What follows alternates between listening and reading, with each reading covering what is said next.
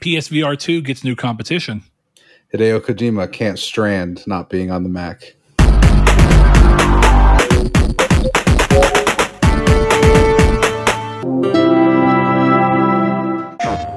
Brett's gone, so hello and welcome to episode 309 of Triangle Squared, which is the episode for this week. I love Chris, how all I did, and this is my co-host Brett the Bruise Canoe Beck. You brought it back. I did. I brought back the bruise. Well, Chris, I'll tell you, I was originally going to cut this part while I went and turned my headphones down because I realized they were a little too loud. But you did such a killer job opening the show that I think it would be a crime against humanity to cut that out. Oh, God. So instead, I'll leave it there and pick up where you left off and say, what are you up to, Chris? How have you been? I've been okay. How about you? Let the listeners know. Ready to go home. Not going to lie to you. It's been a long time. Yeah, you getting tired of Texas? Or are you just tired of not having the amenities of home, the comfort? Yeah, I just miss my car. This would be a lot better if I had a car. But it's crazy that there are people that live in many places where not having a car is completely normal. But that is such a crazy idea. I don't know. But it's for here. I'm like a mile away from not needing a car. You know what I mean? Because I'm right outside of Austin. But I can't, it's right. I need a car in this area. Like I'm in the backwoods. Like I don't know what to tell you. Didn't even have the decency to put you up inside of Austin. No. Well, the theater is not even in Austin. It's just like the area I'm in. It's in Lantana. I don't know if you know where that is, but I do not. But I can tell you this much: Texas is massive, so there are a number of very oddly named cities and towns. Yeah, well, that's like the worst part. Is like I can't even take advantage of being here. Where it's like we couldn't hang out because you're like 6 hours away from me or something like that, and it's just like okay, well. I'm just trapped in this hotel room. Like the only thing I'm going to miss is that every day after I leave work, I jump in the pool. It's super dope. That's pretty cool. Other than that, I'm ready to go. I want to come back, but I'm ready to go. Well, maybe when you come back, you can come back closer to me. And then I can be like, hey, I'm going to go see Chris for the weekend. Right. Or something. Exactly. You know what I mean? But that's not happening in 6 hours, No, absolutely. I wouldn't expect it to. Because I remember we talked about it. I'm like, yeah, maybe we can record a show. And then I told you I was in Austin. You're like, no. Not happening at all. Not even a little bit. Speaking of 6 hours, I guess now is a good time as any to go ahead and break the news to everyone before we get going into the rest of the show. It sounds like Chris and I have landed on there not being an episode next week. And this comes down to me being on vacation with my family around the time that we record. So I'm going to be out and I'm going to be going to Galveston, which is about 5 to 6 hours from where I'm at right now. Oh, go fuck yourself, man. I mean, if you're still in Austin, you won't be. I'm going to be more like under Houston, which is still a bit from you, to be fair. Yeah. So, but maybe I can sneak away for a little bit. Yeah, I want to go to But Houston, it sounds like you're going to be going home. Yeah, I leave Wednesday is when I fly out, and I have Tuesday off. So they wanted me to work on Tuesday, and I was like, no. It's like I'm not working on Tuesday. Well, if I wasn't already driving 6 hours on Tuesday, I might say I could scooch away. I mean, if you want to drive to Houston or make a way there, then we can make that happen. But anyway, yes, no episode next week as we'll both be kind of traveling and not really have a good time or way to go about recording. So we're going to take a break. Let all the fun stuff of Summer Games Fest and the Xbox conference happen. Have a good time. We'll come back. We'll talk to you guys about it. See what we thought about it whenever we've had time to catch up. I am looking forward to vacation. Not the driving part. I hate driving for that long. Yeah, but it sucks. At least the end destination is a beach, so that's fun. Oh, exciting. Yep. So with that out of the way, we are going to very soon get into a pretty light week. There's not a whole lot going on. A lot happened in the VR world this past week with Apple and Meta kind of coming up and showing what their next foot into that market is. And of course, Apple's first toe into that market. Very expensive toe, but we'll get to that in a minute. That brings us some new PSVR2 games alongside that, as well as Kojima showing up in a weird spot. But, it's where Kojima shows up where you least expect him, so it's okay. Square Enix kind of giving us a little bit of information about Final Fantasy VII in possibly the weirdest way ever, and a little bit more. But we're going to start to show off in the time-honored way of checking in with Chris. So if you're new to the show, this is how we always check in. Give us a chance to talk about games we've been playing, maybe help us discover games that we might like, or help you discover games you might like. So Chris, go ahead and gloat for a minute about your platinum. Yeah, so I have finished BioShock Infinite. I got the platinum last night. This is very exciting. It's, you know what? I'm going to say this, and I don't mean to disparage anybody. I don't think this is a value judgment on your platinums. But there was, in my head, it felt significantly different than other platinums I've gotten getting this platinum. Because it was so goddamn hard. Like, okay, that's a little bit of excessive because I've said in the Discord, the game on 1999 mode was incredibly easy until it just wasn't. So like handymen were killer until I realized that Murder of Crows distracted him and you could just do that over and over again. Murder of Crows was hard. It was so much fun. As we talked about last week. Murder of Crows, yep. The Lady Comstock, that part was fucked. I don't know if I would have gotten through it if the part in the graveyard hadn't glitched. Because the worst part is on 1999 mode, if you die, you come back with partial health, but the enemies come back with full health. So there would be some times where I'm waiting for my shield to buff up, and then I get hit and die, and Lady Comstock is like almost dead. But then the thing that really fucks with you is the resources in the area continue depleting. So it would get to a point where I would die and then all my ammo is now gone. I just couldn't get past it anymore. Yeah. So yeah, it felt really good to get that platinum. That was really nice. I'll go back to it for Burial at Sea and Clash in the Clouds. I want to pull that 100% off. But yeah, 119 platinums, BioShock Infinite, phenomenal game. Love it. Yeah, there's something about difficult platinums that are very rewarding. Like all platinums feel good. Yeah. But they're all rewarding. This is an interesting time to bring up that article that we kind of talked about a little bit in the Discord, which if you want to join, feel free. It's always linked in the description below, whether you're watching on YouTube or listening on podcast services. That's where we kind of do our day-to-day talking and interact with everybody. And I posted that I'd found this article about Xbox going in and deleting an achievement and redistributing the gamer score amongst the rest of the achievements, and how that set an interesting precedent that, at least as far as I'm aware of, has not been done. No, and then how that might play into trophies. And the reason I bring that up, Chris, is kind of playing to your thing. I was thinking about how can you fix stuff like that for games that are genuinely broken? I think you brought one up that was like Future War. Tom Clancy's End War. End War. So yeah, there are plenty of games that just have broken platinums that nobody's ever gone back in and fixed. And you kind of just deal with it. A lot of people are having that right now with Jedi Survivor, where the bounty hunters thing is just fucked. And apparently there's zero way for you to go about fixing it. And as far as I've seen, there's not been any word from Respawn about fixing it or even bringing it up, even though many people have had the issue. So at what point would it be reasonable for Sony to come in and go, hey, we're going to delete that trophy because you refuse to make it right? And then the question that came up there is like, well, what does that do to the value of people who got the trophy before that? Because that platinum was obviously harder to do for them than it would be for someone else. And it made me think like, true trophies is a really interesting idea.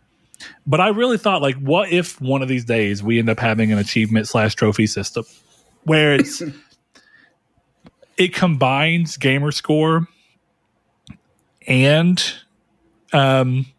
trophies in a way where you still earn a platinum, you still get that, but you also get points per platinum.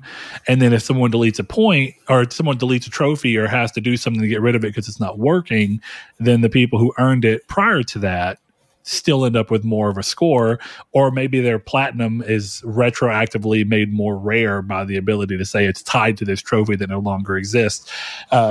Because, there's the rarity system on both of these right now, but I don't feel like they really do a great job of explaining how rare they truly are.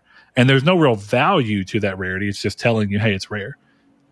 But yeah, I mean, it's a weird thing because I do fall in the camp of I wouldn't love like you making my platinum less valuable. Like I always talk about how not less valuable, that's weird, but I've always mentioned how I got the platinum in Watch Dogs when the like knife game was really difficult. And then they patched it to make it significantly easier. So that platinum is significantly easier. Mm-hmm. And I'm not like mad at it, but I know it's one of those things where like, I know that I did it the hard way and you did not. You know what I mean? Mm-hmm. Which is, it's fine. We still both got the platinum in Watch Dogs and have to do everything else and suffer through that game. But, it's the same thing where I've said like your near platinum is worth more than someone who bought all the trophies. But at the same time, your platinums look the same. Yeah. Conan is a great example.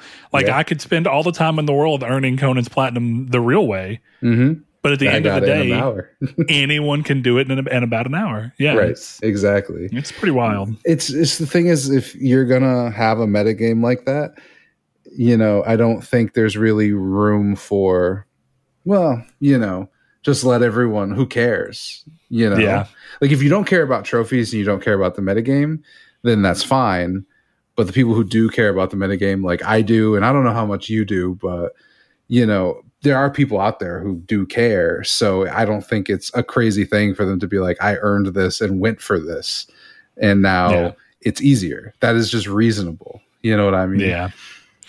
Yeah, it's an interesting thing because I do like the idea of games not suddenly becoming unplatinumable because of servers shutting down. And I think that usually bothers me most when there's only like one multiplayer trophy or two multiplayer trophies that are super easy to get, but you just can't get them unless you talked the other day, it's time and place thing. But it also made me think, I was thinking earlier because I've been watching this really well done video on YouTube and it's very long.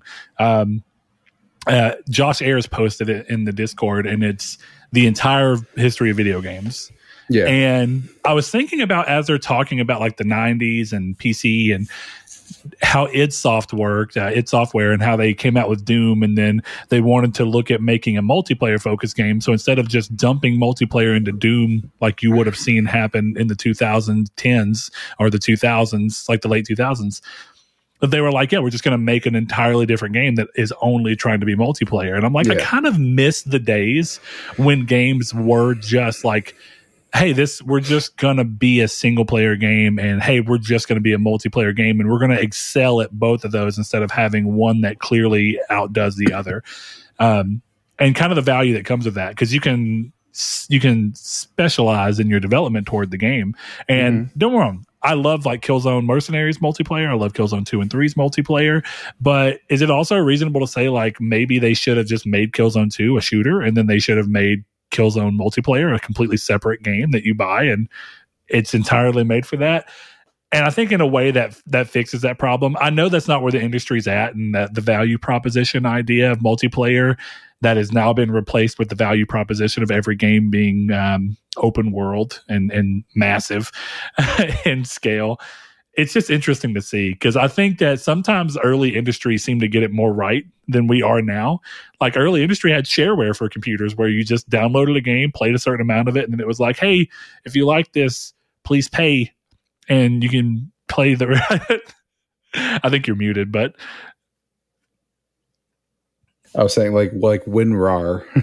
yeah, it's just interesting to see how they change. I was thinking multiplayer games, a multiplayer hardly ever happens in games now. Used to, you knew every AAA game was going to have a shoot-in multiplayer. Yeah, that has really gone away. It's just now every AAA game is going to be 50 hours. Right. Or it is only multiplayer. Yeah. Yeah, I don't know. I think the best microcosm of like example of this is BioShock 2. Right?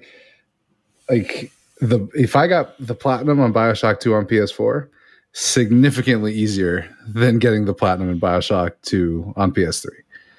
So I wouldn't begrudge someone from being like, yeah, we played the same game, but mine was way harder. And I think that's the biggest thing. But in terms of the article, I think you should never touch multiplayer trophies. They suck. And I would advocate for multiplayer trophies being in a DLC list, like Burial at Sea, or having a different list entirely, or having a Ruby trophy. You know what I mean? But I don't think you'd leave those. I think stuff like, I said it in the Discord, but you going back to Killzone Mercenary was most likely spurred on because you're like, the servers are closing and I want the platinum. Just like it was a mix of things. I was already playing the Killzone games around that time. I don't know if you remember. I was replaying them all, kind of, and so I would have went back to it, but I don't know that I would have went back to it that way. But something to be said is, since other people definitely went back to it because of that, the online scene was actually popping enough for me to be able to enjoy the online aspect in a way that I wouldn't have even if I had revisited the game separate of the trophy list. Exactly. And the multiplayer for that game was sick. It's really good. So yeah, I'm pissed I missed that. I'm so sad. It's brutal. I know. I am kind of glad I didn't have to grind the 10,000 kills, though. Either way, I am also playing Street Fighter 6, which I adore. Is incredibly stylish. And Diablo 4. And I have gone back to the original BioShock today. So you go for platinum in that? I'm going to get the platinum in that, yes. Are you doing the only so many of the health tanks in your first run, or are you going to do that on a second run? I have it. I started it on my first run. I don't know why I can't think what they're called right now. Vita Chambers. Thank you, yes. But I might just knock it down, do collectibles, and then just go right in. I'm not sure. I mean, that's. I don't have to say too much about BioShock. It's an incredible game. I've played it before. It's bad at the end, but that's okay. But I disagree. I still think Infinite's better. Yeah, but I think BioShock is a truly fantastic game all the way through. The twist. The twist, yes, is incredible, and then past that, it loses its footing. That's all. It doesn't stay as consistent, but Infinite has the same problems. Like the Boys of Silence is really lazy. I think, it's a really cool design and really cool section. But actually, when I was doing it in 1999 and I realized, I can just run past all of this, I was like, that's kind of lame. But yeah, Street Fighter 6, I really like. Diablo 4 is awesome. I will say that those games share a certain DNA, which has made me very uncomfortable recently. Those games are both incredibly horny. And it's a little weird. Diablo is like Hellraiser horny, and Street Fighter is foot fetish horny, and I'm not into either of those. So,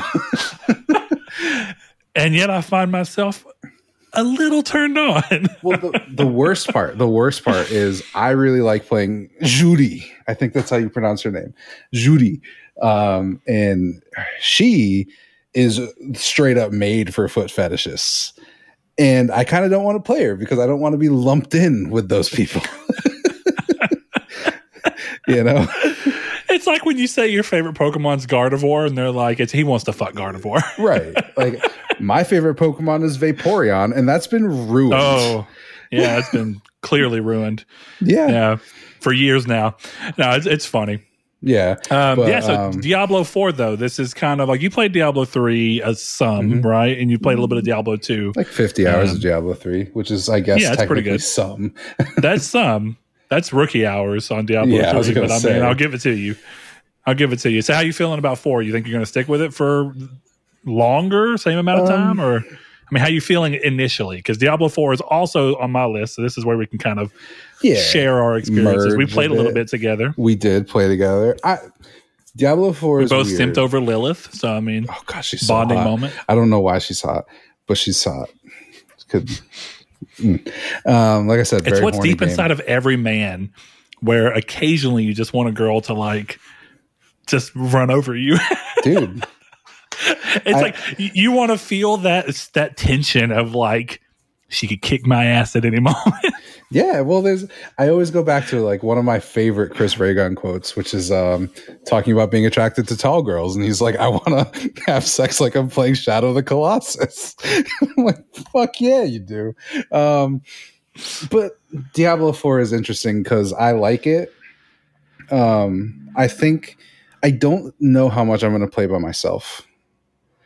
I think that's fair. It's an incredibly social game. And I'll tell you, of the hundreds of hours I played of Diablo 3, almost like 90% of it was with people. Yeah. And that's the thing. If I'm going to have a podcast game, it's going to be MLB The Show. So, Diablo doesn't fit there. Like for me, it's like a square peg in a round hole because I have my podcast game. And this is a podcast game. So I feel like the only way I'm going to do it is with you or social aspect. Yeah. Yeah. Because it's just like, I don't know. And like, I've said it before. I'm not someone who is on a quest for a pair of better pants. Like that's what those games are. And it's never appealed to me. It is like the whole, I get what you mean. It's really, I mean, of course, that's the simplified version of it. Sure. Because I think there are other games that really do that. But I think this is, it's on the quest for the next piece of gear that's going to completely change your play style. And the only reason I bring that up is because very few games does the grind for better gear actually completely change your playstyle in the way that a Diablo run can. If you get just a few pieces of legendary gear, it can really change shit up in a crazy way. Yeah, it's just what I mean by that is more of just the like, I'll finish the story and then it doesn't interest me to go back and beat Ultra Nightmare Lilith at level 100. Like that's cool. And if you were doing it and people in the Discord or any of my buddies were doing it, you'd be like, yeah, sure. Fuck it. I have the game. I might as well, but I'm not going to do that shit on my own. Well, that's when Destiny was its most fun, when we were racing against the clock. Right. Mm-hmm. And I mean that in terms of, even though I think there are clearly a lot of elements that Destiny borrowed from Diablo, in trying to make its gear system compelling. I think that, when you look at those games, I have a great time when I'm playing Destiny exclusively as something to play with other people. Yeah. And it's really fun. The moment that you start, like the moment we started putting the platinum thing on there, where it's like, well, we've got to hit this level by this date. And if we don't by this date, the platinum becomes unobtainable. We have to restart from scratch, right back and build all the way up for hundreds of more hours. And I think that part of it, I'm a little pissed that I didn't just wait, since apparently now you can hop right into them. Yeah. Essentially. But at the time when that wasn't obvious and known, it kind of felt like we were putting pressure on the game. And so I'm trying to make sure that I approach this game with like, I'll platinum it one day. Like I did 3. I mean, I set out to platinum 3, but it wasn't like I want to have this platinum in a week, and I would play other things. So I'll have the platinum for Diablo 4 one day, and maybe one day soon. But I'm more worried, like, let me have fun with the game. Let me play with my different buddies. And I'm so glad to hear, like, all my friends have different classes. Like, we're all playing different classes. I'm like, fuck yeah. So if we ever get a night where we can all come together, I've got a druid, I've got me as a necromancer, I've got my buddy as a Blake, I think, is a barbarian right now, is what he restarted as. So that's great. Got my buddy Blaze, if he's still playing, is playing as rogue. So I mean, Liam is a sorcerer. We got it stacked up. Yeah, I don't know. Diablo's interesting because it's like I was saying to Sean. I don't know if you were in the group at the time, but he was asking me my opinion, and I'm like, I think Diablo's great. I think you're actively hurting yourself if you don't buy it right now. And that sounds crazy, like very consumer of me. But I think like if you're not playing Diablo 4 in the zeitgeist and you buy it for $20 in 4 years, I don't think you're going to get as the same experience. You might get a better game, but the experience of Diablo will be worse, if that makes any sense. Yeah, I can see that. for sure. I mean, it's hard to say because Diablo 3, I think, pretty easily proves that you can play for quite a long time, and that there will always kind of be some level of that.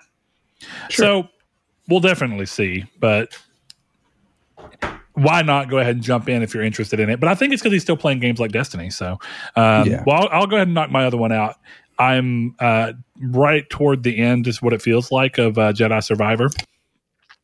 I think the game also continues to be much better than the first game in a lot of ways.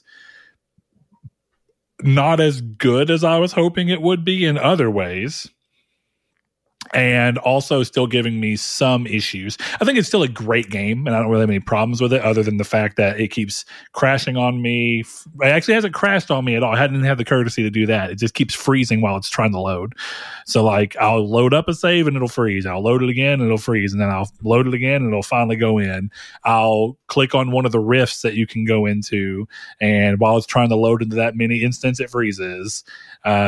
It's just stuff like that is incredibly annoying, and I've lost progress because of it, because of the way that it chooses to use the bonfire-like system, where that happens whenever it's loading whenever I shouldn't have lost any.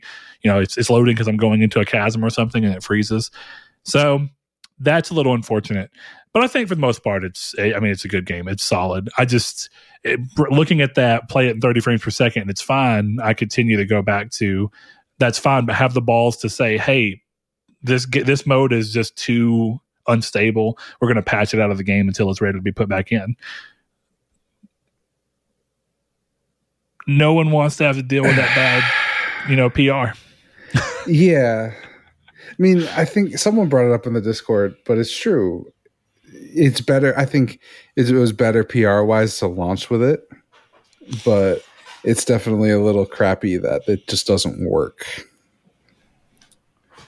Yeah. I mean, and because I have zero experience with it on 30 frames per second and how stable it may be that way, and that's fine. But that's still, you're talking about people who I know, like Corey and I think Rude Cold both mentioned that they were playing on the 30 frames per second, and they're still having glitches. They're still having the bounty hunter issue that won't let them finish the storyline of the game. It just sounds like across the board, the game needed more time in the oven. And that's unfortunate. Story-wise, something just happened that I honestly have known that was going to happen the entire build-up. And I don't know if that's because they wanted it to be obvious. It's like I don't know if I'm trying to excuse how obvious it was, or, it was both obvious and it feels like the impact of it doesn't make sense, but I'm not resolved. The game's not resolved yet. So I may come to change the way I feel about it by the time I actually roll credits.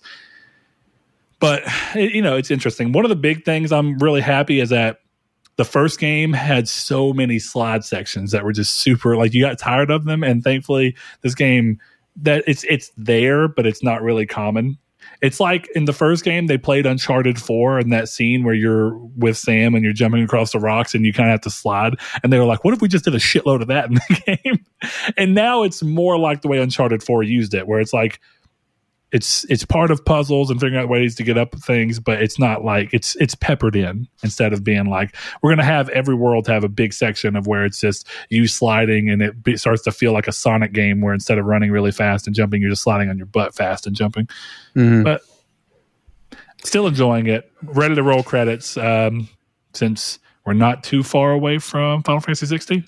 Cannot wait for Final Fantasy 16. Yeah. All right. Well, Chris, you ready to move into the community's take? Yeah. I'm ready to take this community. Take them.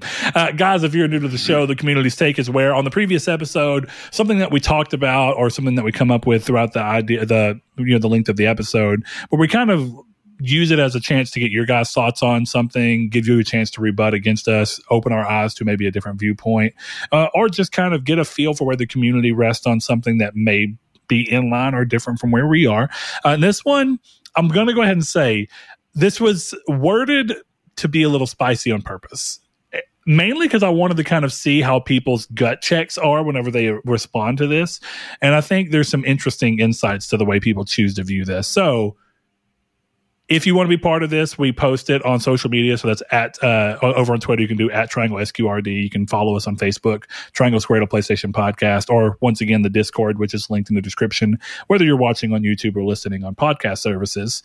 But we will post that and give you a chance to kind of respond to that. The question this week was, with reports that Bungie was at least in part responsible for factions being reevaluated, alongside Sony's talk of having a 60-40 split of live service games to single-player games moving forward, do you think Sony values Bungie or Naughty Dog more right now? So, of course, that's meant to try and force you into choosing one. But Velvet Thunder comes with one of the obvious answers. Longtime patron. He says, this is the only correct answer. Why not both? And I think that's clear. And to that end, I think the ghost of Blake Popes haunting our dreams every minute, every second. He comes in and kind of expounds on that a little bit. He says, I think they value them in different ways. I would take Bungie's multiplayer advice over Naughty Dog's multiplayer advice, but I'd take both of their advice single player wise. And I think that that's kind of clearly in line with what people should expect from this. But I think when you start looking at this a little more and thinking, well, what does that question really bring up to the table? And what are we thinking about? And what are we looking at? We have a couple more answers that kind of go a little further across the spectrum. So the first one comes from longtime listener, longtime patron, No Fate. He says, Sony's actions make it pretty clear are pretty obvious that they value Bungie's words right now over Naughty Dog. But the real question should be, why doesn't Sony trust Naughty Dog to do what they do best? The morale at Naughty Dog must be really low right now. And I think this is a good time to kind of pause and have a little conversation about this, because I kind of see where he's coming from, but I think there's a very important thing to say here. I think that Sony does trust Naughty Dog to do what they do best. And the reason I bring that up is because what Naughty Dog does best is single player games, and this is not Sony questioning them on a single player game. This is Sony taking advice from Bungie, who they hired to look at what they might be doing with a game that is not a multiplayer version that's included in a single player game, but rather a standalone multiplayer title that's being given quite a budget. So I think it's reasonable for Sony to trust is a strong word, but I think it's reasonable for Sony not to just be like, yeah, Naughty Dog can just find a way to make magic out of this, because this is a little out of their actual realm. Chris, what do you kind of buy of that? Yeah, I mean, I think you're exactly right.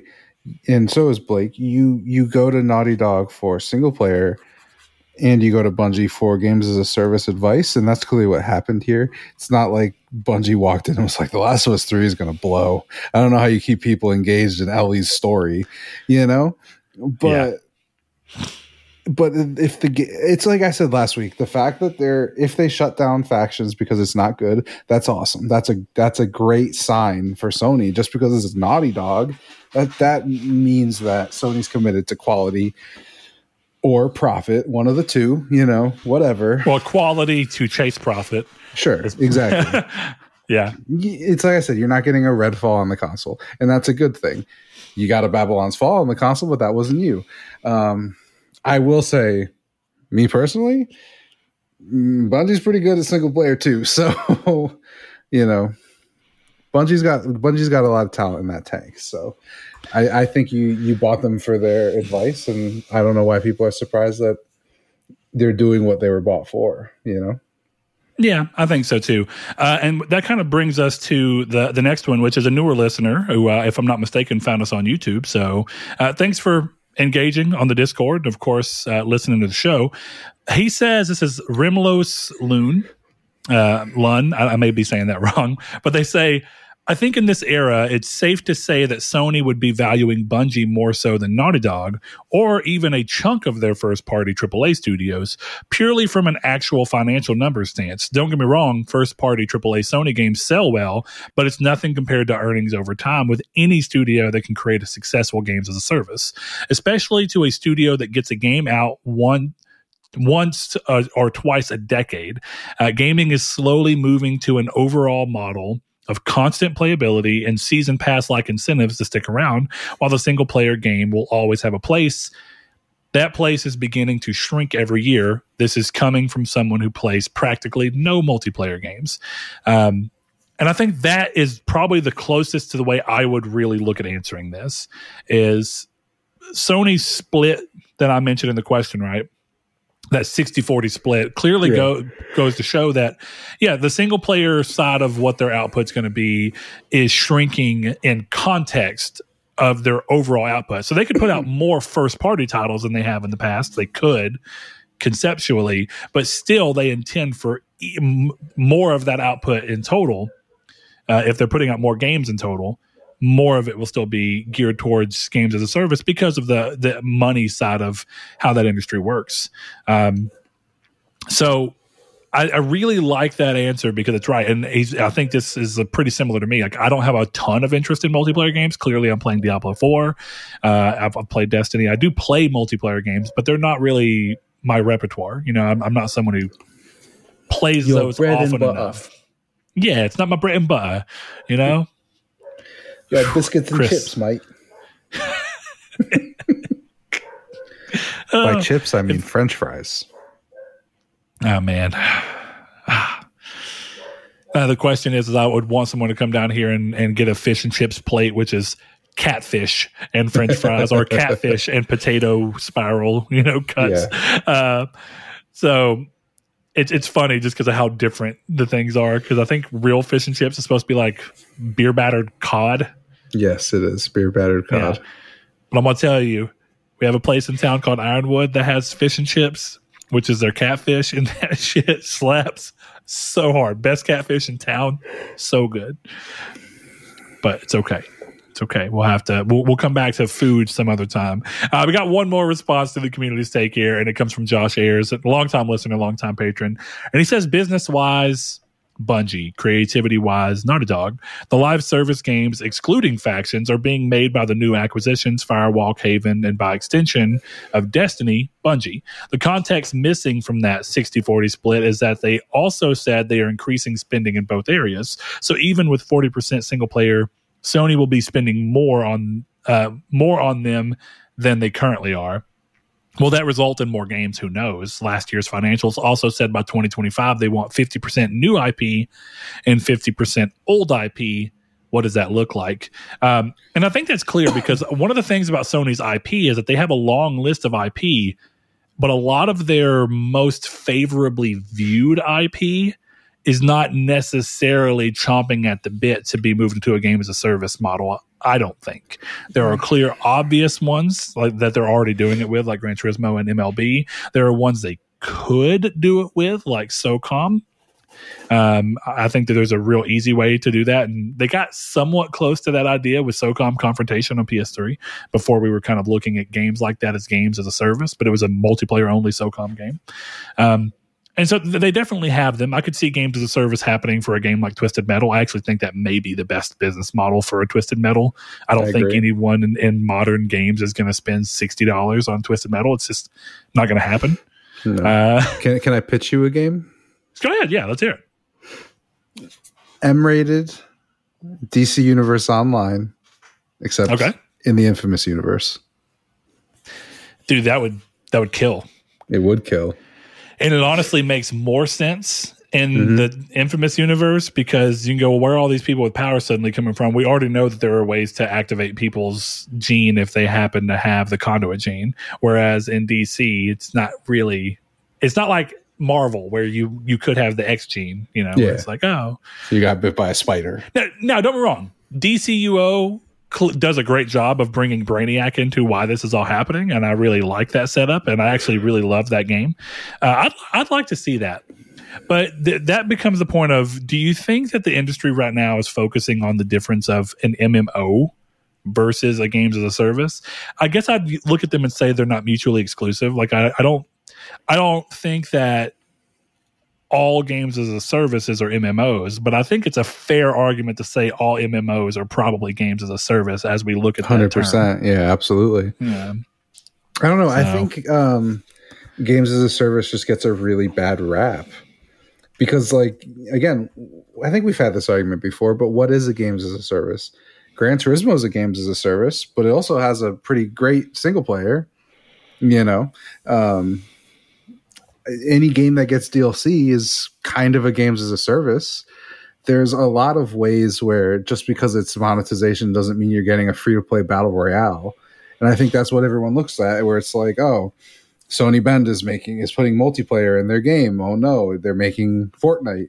It's like, no, they're not. They're probably making a shooter, and you can shoot people, So I think there's a lot of ways where you look at the 60-40 split, or you look at that stuff like that, and you can get worried. But the biggest game out, two of the biggest games that just launched are games as a service.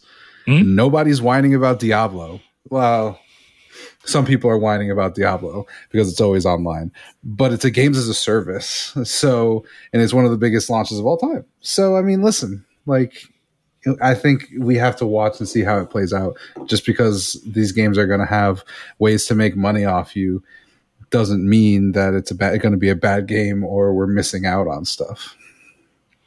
Yeah, I think Diablo 4 is a really interesting point in that. And I mean, there's been other games that I've played recently, or played across the past few years that touch on that, like Sea of Thieves. But there's been a big conversation around microtransactions in Diablo 4. And I don't think the conversation should completely fall on deaf ears, because I think there is a reasonable time to ask, like, does $21 armor, like a visual, aspect, or what do they call, how am I brain dead right now, Chris? Help me with the word. Cosmetic, thank you. A cosmetic only $21 suit of armor. Like, is it hurting anyone? No, because it doesn't. You're not paying $21 for gear that has effects that could benefit you. You're paying it for a strictly visual aspect. But you also get to the point where it's like $21 for a set of armor is kind of wild. And I can see where people are looking at this to the point, Chris, of I can see where people are looking at this, and Diablo is a very big franchise that has not really interacted in this way in the past. So I could see people getting this being like, oh, this is a beckoning call towards something worse. I don't really think it is, because I don't think that this is clearly not going towards anything of pay to win. It doesn't look like they're moving towards that. This is completely optional in a game that already has thousands of styles, transmog for you to control what you look like for free. And in this game, easier than 3, where you can transmog as soon as you get a style, you can go to your wardrobe and put it on without having to spend a currency. You had to spend a currency in Diablo 3 to do it. Mm-hmm. So they've removed plenty of barriers and made it to where you can customize to your heart's extent from a visual standpoint. But if you also want to, you can spend money to do so. And then you can look at the flip side of that and go, well, battle passes. And we kind of had this conversation in the Discord of how people view battle passes and microtransactions differently.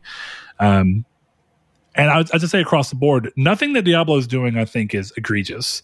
But I definitely see where people can look at it and go, it looks like this could be a problem where even if they don't do it now, could they do it down the road?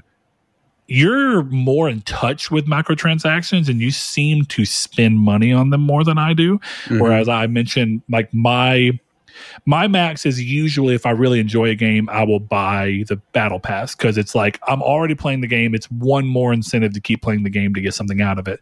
But the reality of why I'm buying it is because of the things I get out of that battle pass that are significantly cheaper than if I bought the same type of items from the microtransaction store. So, for example, Sea of Thieves is my go-to, where the one season that I bought a season pass and got to level 100 on it, I got an entire ship's worth of cosmetics and an entire armor set of cosmetics, weapons, and guns as well.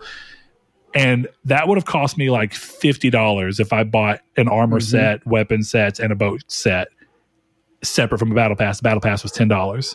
Yep. So that's where it's a value proposition to me. My somewhat jokingly conspiracy theory thing is that for people who are a little about microtransactions, battle passes that exist, to be like, contextually, this looks like such a value in comparison to the other, which, I mean, it is. It is. But I think the best thing I can do is just read what I said in the Discord. If you can hear my dogs, I'm sorry, everyone. I mean, I can't hear them. I can hear the cops. I don't know if you can hear that. So I said, I can. There you go. Woo woo. I said, I buy both because if I want something and I can afford it, I buy it. I agree with buying a battle pass doesn't preclude me from buying microtransactions. I see a battle pass as an added progression system. So in Apex, it adds more to the everyday grind. I'll still spend money to buy skins if I like them. It also very much depends on the game. I've spent almost 2,000 hours in Apex, a game I got for free, and I've probably spent close to $400 on the game in the last few years. But I don't usually buy them in full price games. Which I think is where my thing about Diablo comes into play, is that $21 in a game that's not even free for armor kind of feels like, what the hell? You're definitely going to hear my dogs now. Yeah, I can just going to throw that out there. They're assholes. I love them to death, but they're assholes. I think it's one of those things where the reality is that unless you're forced to engage in them, I don't care. Because if Street Fighter 6 sold shoes for Judy, I might buy them. And that's something like in Diablo, like I went through the store, and if there was something neat, it's something I went in there and I was like, that looks so cool, I want it, I'd buy it. It's not because, I don't have a moral stance on, I paid $70 for this. I didn't. But so I have to, I can't even see the store in my thing. I think that's ridiculous. I think, if somebody wants whatever skin in there that they want, they should be able to get it. It's kind of like I went back to Fortnite because I thought the Goku skin was cool and I bought it and I got to play as Goku and that was sweet. It's that kind of stuff. I love Octane and Apex. So I own every skin for Octane that's ever come out. I buy every single one just because I love Octane. It's that simple, it's just, I can, and I might as well. And look, the reality is like a $21 skin sounds ridiculous, but it's $20, and I know that's very, that's a very lucky place I am in life where I can go, fuck it, it's $20. I burn that. But, everyone does. It just depends on what you want it on. It's you either burn it on a microtransaction in a video game because you like the skin, or you burn it on your Starbucks coffee every day. It's just a matter of degrees, I don't drink coffee, so I can buy Apex skins. I don't know what to tell you. Yeah, I don't drink coffee either. I think it's a mental block for me. Like the best way I can describe it, and it's what I've mentioned whenever I'm looking at that, like when I see a $37 ship pack on Sea of Thieves, is that I don't understand from personal, my personal mental block. I can't look at a game that's got hundreds of hours of content, or even just dozens of hours of content, multiple ships already in the game, multiple sets of armor already in the game, and an entire story sometimes, or multiple islands in the case of Sea of Thieves, and think, okay, you told me that you think that this game is worth $60. Everything you've put in this game is worth $60, in the modern day, $70. But you're telling me one set of armor, of which there's a game with hundreds of them, is $21? And I think the way it's like, you have two ways to look at it.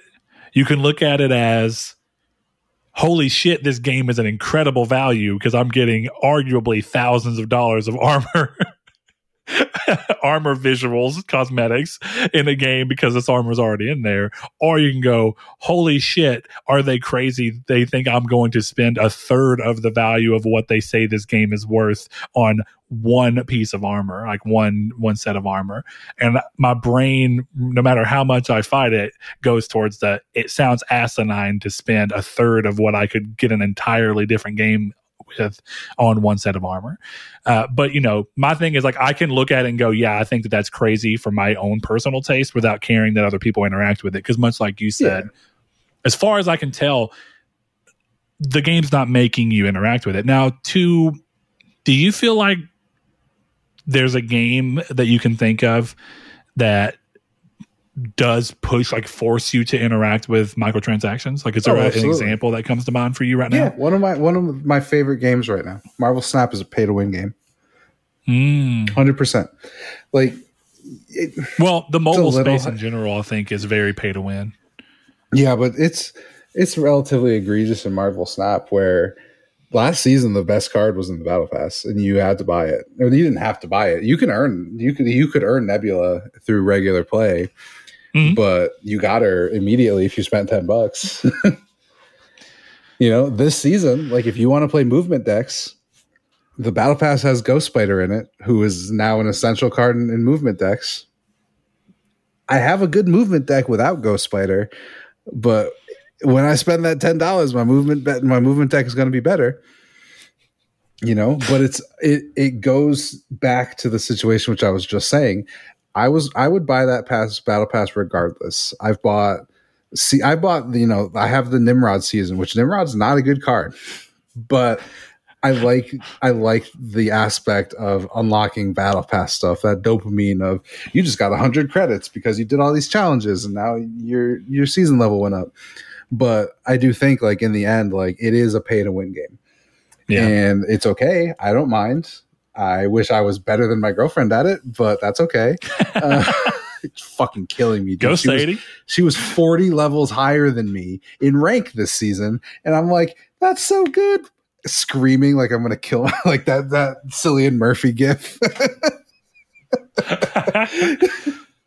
Well, I'll tell you, I think my last word on it is that in the market where we're getting to where battle passes are becoming more commonplace, we both loved Halo Infinite for a long period of time, and I still think it was a great time, great period. I think the one thing I really hope that the industry grasp on that I think it did really smart is to say, hey, if you buy a battle pass, there is no expiration date. Like if you spend that $10, you can work through that battle pass for as long as you want. It doesn't matter. As long as this game has servers, you can still be working towards that battle pass. Just because I think if you're going to ask someone to spend money, you shouldn't put an expiration date on when that money's value goes out. That's my personal view on it. But I understand actually. People. Okay. I mean, so okay, let me say this. It's manufactured expiration, because we can clearly say you go down to the store, you buy a gallon of milk, and that milk will eventually expire. You're putting an expiration date on the money you're asking the consumer to spend. But I think the difference is that there is no mechanic around natural life that says, okay, you spent that $10, but you waited too long, and now this thing is just no longer good. You are manufacturing that on the development side. So sure, but again, there's a season aspect to it. I like that. Until I fell off Apex, I had the max emblem for every season. Like 10 seasons, I have all the max emblems, and you can't get that again. You can't get those skins. You can't get that stuff. So kind of going back, it's funny, kind of going back to that trophy thing is I like the time and place. Well, what I'd say is that you can have it to where people can't buy a season later.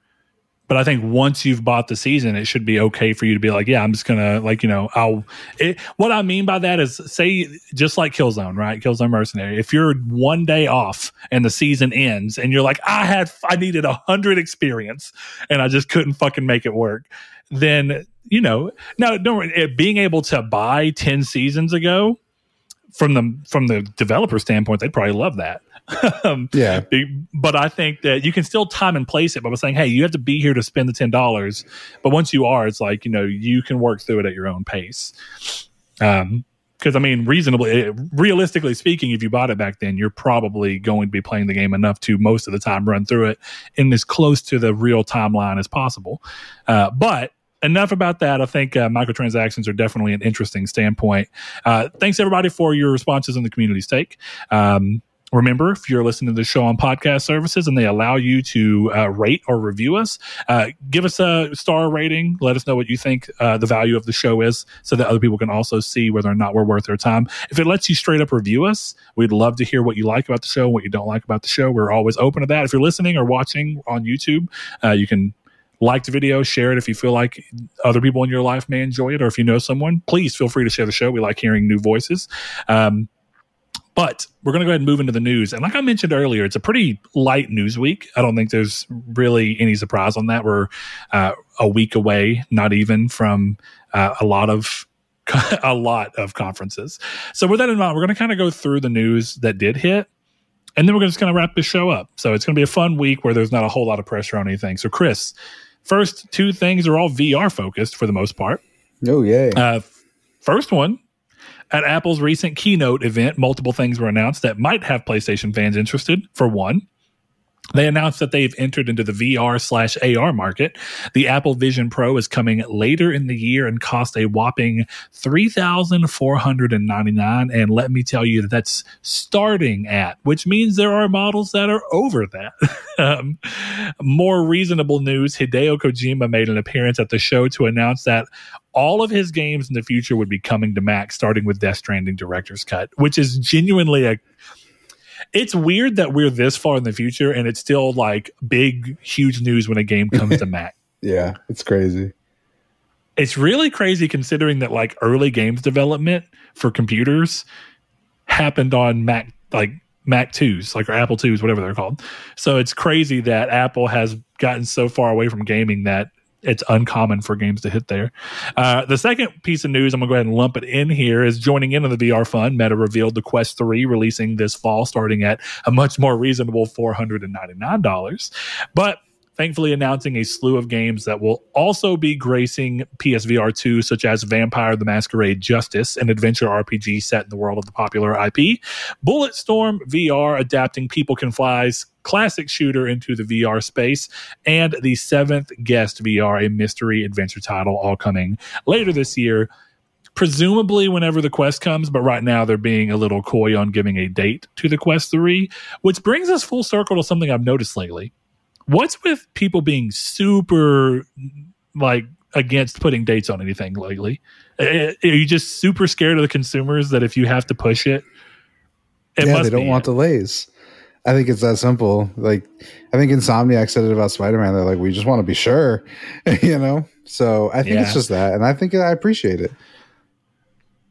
Yeah, because like, you know it's coming. And what's the difference if you know the exact date it's coming 6 months earlier or 1 month ahead of time? Like, they're at least being like, hey, it's for sure coming this year. But if we have to move it 2 weeks to get the best product out, we'd rather be able to do that without you knowing about it. Right, exactly. So, but it's very interesting to see because I've seen PlayStation doing it, but it's like everything in the tech industry lately has been like, we're just going to kind of give a ballpark date. We're just going to say like fall. Fall's got a long time for you to try and figure that out. Chris, you know, me and you have been talking about your will he won't he about potentially getting into the VR space. Clearly, we talked about how the PlayStation Showcase showed Synapse, whatever, which looks pretty cool. But of these games that you've seen, or I know I asked you if you had seen that Vampire the Masquerade Justice game, which I do think you should look at the gameplay footage of. But Bulletstorm VR, does that do something to help pull you toward pull the trigger and then see how it fares? Bulletstorm VR is hype as hell. I'll play that. I think I will eventually get a PSVR2 as just an avid PlayStation fan and consumer, right? I would think it's something I'll end up with. And I mean, I like Beat Saber and stuff like that. And there's always that fun, like, hey, my girlfriend, come play this game. You know what I mean? So that stuff's cool. It's just a matter of how much time am I really going to spend with it. You know, we talked about before the show, and Blake was the beneficiary of the fact that I hadn't touched my original PSVR in so long that there was probably an inch or two of dust just caked on it. I think I said to you, it's to the point where I would never have put it on again. So it's you know, that's part of it. I that's my big worry with VR, is just because stuff looks really cool doesn't mean that it's going to be easy to play. I had a lot of issues with, you know, I have a big ass head, so it was hard. Me too, buddy. I couldn't see games in VR. They were all blurry. And it was one of those things where if this blurriness is just how the game looks, this sucks. And if this is not how the game looks, this sucks. You know? So yeah. I'm glad that I think the smartest move that PSVR 2 had over the other ones like the PSVR 1 and the Quest 2 and the Quest 1 that I've experienced is that PSVR 1, you had no way to adjust your interpupillary distance. It was just fixed. You were going to deal with what it was, and if you had wider set eyes or more narrow set eyes or whatever it be, you had to suffer the consequences. The Quest 2 had 3 settings, you know, all like narrow in, middle set, or wide set. And I think the greatest thing I really enjoy about PlayStation, and I actually didn't see if the meta is going to do this, but I hope they do, is just a dial to where you can get any level of gradient. So you can really find the exact spot that feels right for your eyes.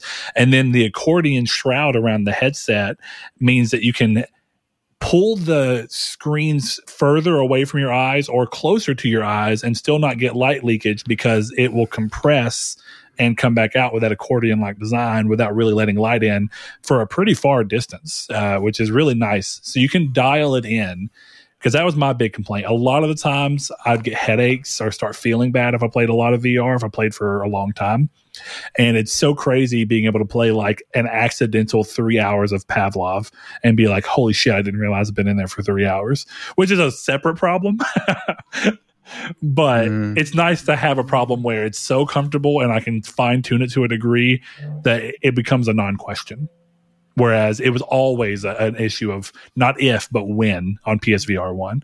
So one of these days, I hope you pull the trigger. But yeah, this is good. Of course, the immediate question from everybody is like, why didn't we see any of these through the showcase? And I think the nature is Meta just paid more money to get to reveal them at their showcase. If the games are also coming to PlayStation VR2, it just kind of has to be that. True. Yeah, absolutely. Well, and you run the other risk of like showing too much PSVR2 at the PlayStation showcase, where you're trying to have an event that pleases like tens of millions of fans versus the very niche, like 1 to 2 million people who are like very invested in PSVR2 right now. You know what I mean? It's so I get it, but it is a little unfortunate because when you are into PSVR2, it's like, oh, why couldn't I see this cool shit at the place where I was supposed to see all the cool PlayStation shit? But time is always against you. All right, Chris, any thoughts on that before I move on? I think we're good, right? Yeah, I'm good. Can't wait to play Bulletstorm VR. There you are. Next piece of news, if leaks are to be believed, Payday 3 is set to release on September 21st, 2023. So, of course, if you want to get into more heist bank robbing stuff with your friends, but you don't want to wait for the random fair games date, you can just play it the good old-fashioned way with Payday. So that's quick news. The next one's a little bit more worth talking about. It's pretty weird. So Square Enix has been drip feeding information about the second part of the Final Fantasy VII remake, otherwise known as Final Fantasy VII Rebirth, on Twitter. Square Enix is drip feeding information about the second part of the Final Fantasy VII remake on Twitter. You just did the same sentence twice, Chris. Did I really? Sorry. Why'd you do this? Now I look like a fool. I'm kidding. It seems like all this is leading up to Summer Games Fest, where they will hopefully show more of the title. They've apparently made a conscious decision to allow players who missed out on the first part of the remake to play this one. They also indicate that the team is working to nail down a release date, and hopefully we hear more news about this in the immediate future. So this is continued on, and every single day there is some weird question and then a non-answer for the most part. Yeah, it's been super weird. And they're highlighting like weird sections of the text and making it green. And I'm like, by the end of this, is it going to be like some in-depth Kojima style shit where you can like put the words and like scramble them up and there's a new sentence? Or I wouldn't be surprised. It's the release date. It's the first letter of every highlighted word. Yeah, exactly. Yeah. So, yeah, Chris, first and foremost, a lot of the stuff they've been talking about is a little interesting. I can kind of understand from a game standpoint that you always want to make a sequel be accessible, or you at least want to pretend it's accessible to people who didn't play the first one. But it definitely feels like a weird decision because it feels like, what's the context? And I'm assuming they're going to do like some games do, like Jedi Survivor did, where it's you can recap the first game. My biggest thing is, why would you play the second one if you didn't play the first? Well, think about Kingdom Hearts 3 landing on Xbox One. Why would you play it? Exactly? It's a good question. It'd be like watching The Godfather 3 only. I don't get it. You could have played the other two on a different system years back, since it took 18 years for Kingdom Hearts 3 to be made. But point being, that's kind of where it's a weird move. But nailing down the release date, clearly you have your fingers crossed for 2023. But I am here to take my Cupid arrow and shoot the shit out of that bubble. It ain't happening. December 12th, 2023. Watch. December 31st, 2023. At that point, I'll just say this is one of those GameStop placeholder dates when a game is pre-orderable, but it just says 12/31 of whatever year they said it will come in. It'll hit hit 2008. All right, 12/31/2008. Yeah, right. I loved those. Yeah, that was the funniest part about working at GameStop. So it was fine. Or Friday. Yeah. That's really been moved away from in games lately. I've been getting these weird Wednesday releases, and you're like, okay. I mean, I'll take it, but strange. Absolutely. I think God of War Ragnarok released on a Wednesday, if I remember. I thought it was Thursday. Enough. It might have been a Thursday. It was weird. I remember that much. It is weird. So, what are your hopes? Because you talked about Final Fantasy 16 earlier, how you hope you'll finish it. Do you have any hopes outside of the Metacritic draft? No. On Final Fantasy 7 Rebirth? Do you even do you not care because you couldn't finish the first one? Or you didn't finish the first one? I didn't finish the first one. It's not that. That's not why I don't care. It's not that I don't care. I'd love to play the first one. Sure. I just think the further along we get, the less likely it is that I'll play it. I liked the first one. I thought the guy on a motorcycle, I don't remember his name, I thought that was the coolest shit I've ever seen. That was so dope. I was so hyped when he was spinning around that motorcycle. You know what I'm talking about? Yeah. If I remember right, wasn't that Cole Sprouse or Dylan Sprouse? I hope so. That'd be dope as hell. That'd be even better. I'm trying to remember. I think it is one of the I might be wrong, but I know maybe it's that the character looked like him. But yeah, I gotcha. It's just something that I fell off of, and the further along it gets, the less likely it is I'll give it a shot. But yeah. I hope this is good. And if this is good, it's going to be one of those things where I'm like, shit, I should really go back. Maybe I will. We'll see. Final Fantasy 16 will probably be the litmus test on JRPGs for me. And if I finish it, then maybe it's a thing of like, I guess I can go to the next one. Yeah, I think it just looks like one of the Sprouse brothers or something. His name's Roach. I think, but doesn't the guy from Breaking Bad, Badger, he plays the fat guy, right? Yeah, he plays. Why did you have to call him the fat guy? Because he is. Why would you do this to me? I'm allowed to say that. I mean, yeah, but now I can't think of his name. Why would you do this to me? I can't believe this. It's all right. Yeah, because he sounds like this. I mean, it's really hard. It's really hard to hear his voice and not know exactly who it is, though, just to be fair. That's kind of how it goes. But, damn, what is his name? It's Jesse Biggs and...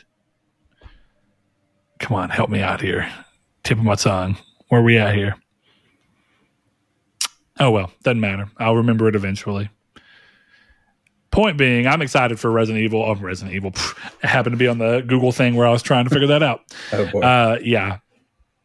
Yeah, I'm excited for it, but I don't anticipate it this year. I'm excited to see it, and I do think we'll see it. I don't know, though, man. I think we'll see it, but it is a little weird, because doesn't it kind of feel like it's fighting against 16? Because 16 is not even going to be out by the time you show this. I think it's two different audiences, really. It might be two different sects of the same audience, I think. Or they're going to do that Final Fantasy 15 episode Duscae thing that they did with the remaster of the PSP title, the Agito 13. I can't remember what typo. So it'd be funny if when you buy Final Fantasy 16, you get a exclusive demo or something for Final Fantasy 7 Rebirth. Yeah, that would be good. At the end of the demo, it says out now. That would say they're going to Sega Saturn it. Yeah, they are. The first, it is set to be the first person who beats it unlocks the game for the world. That'd actually be kind of dope. A race. That sounds like a Kojima thing. If you would have told me that was what PT was, and that the moment that the first person ended it, the whole game and everybody's PlayStation 4 finished downloading, and the title became Silent Hills, and the whole game was playable right there. That'd have been sick. Yeah, it would have been sick. But it also sounds directly up his alley. It does. Little expensive for Konami, but yeah, for sure. Okay, let's see. Last piece of news here. Recently, we found out that longtime art director for Sony Santa Monica, Raf Grassetti, would be leaving the company. This week, he announced his destination would be with Joseph Staten's Netflix studio. Staten, I don't actually know how to pronounce that last name. I'll say Staten. Yeah, Netflix is working on something that could be very exciting, though not much is known about the team as of now. We do know it's AAA. And they're pulling together quite an interesting group of people. So you have Joseph Staten, which is tied to Halo. You have someone from the Coalition tied to Gears of War. And now you have someone from God of War coming over. So do you have a gut check on what type of game you even think this is? Do you think that they're just hiring talent regardless of genre, or do you think that some of what they're choosing is teasing into the type of game that they're looking at making? No, I'd have to think this is one of those like you did a great job, you're a great art director, here's a job at Netflix. Or it could just be like Joseph Staten was like, I want that guy. Possible. Yeah.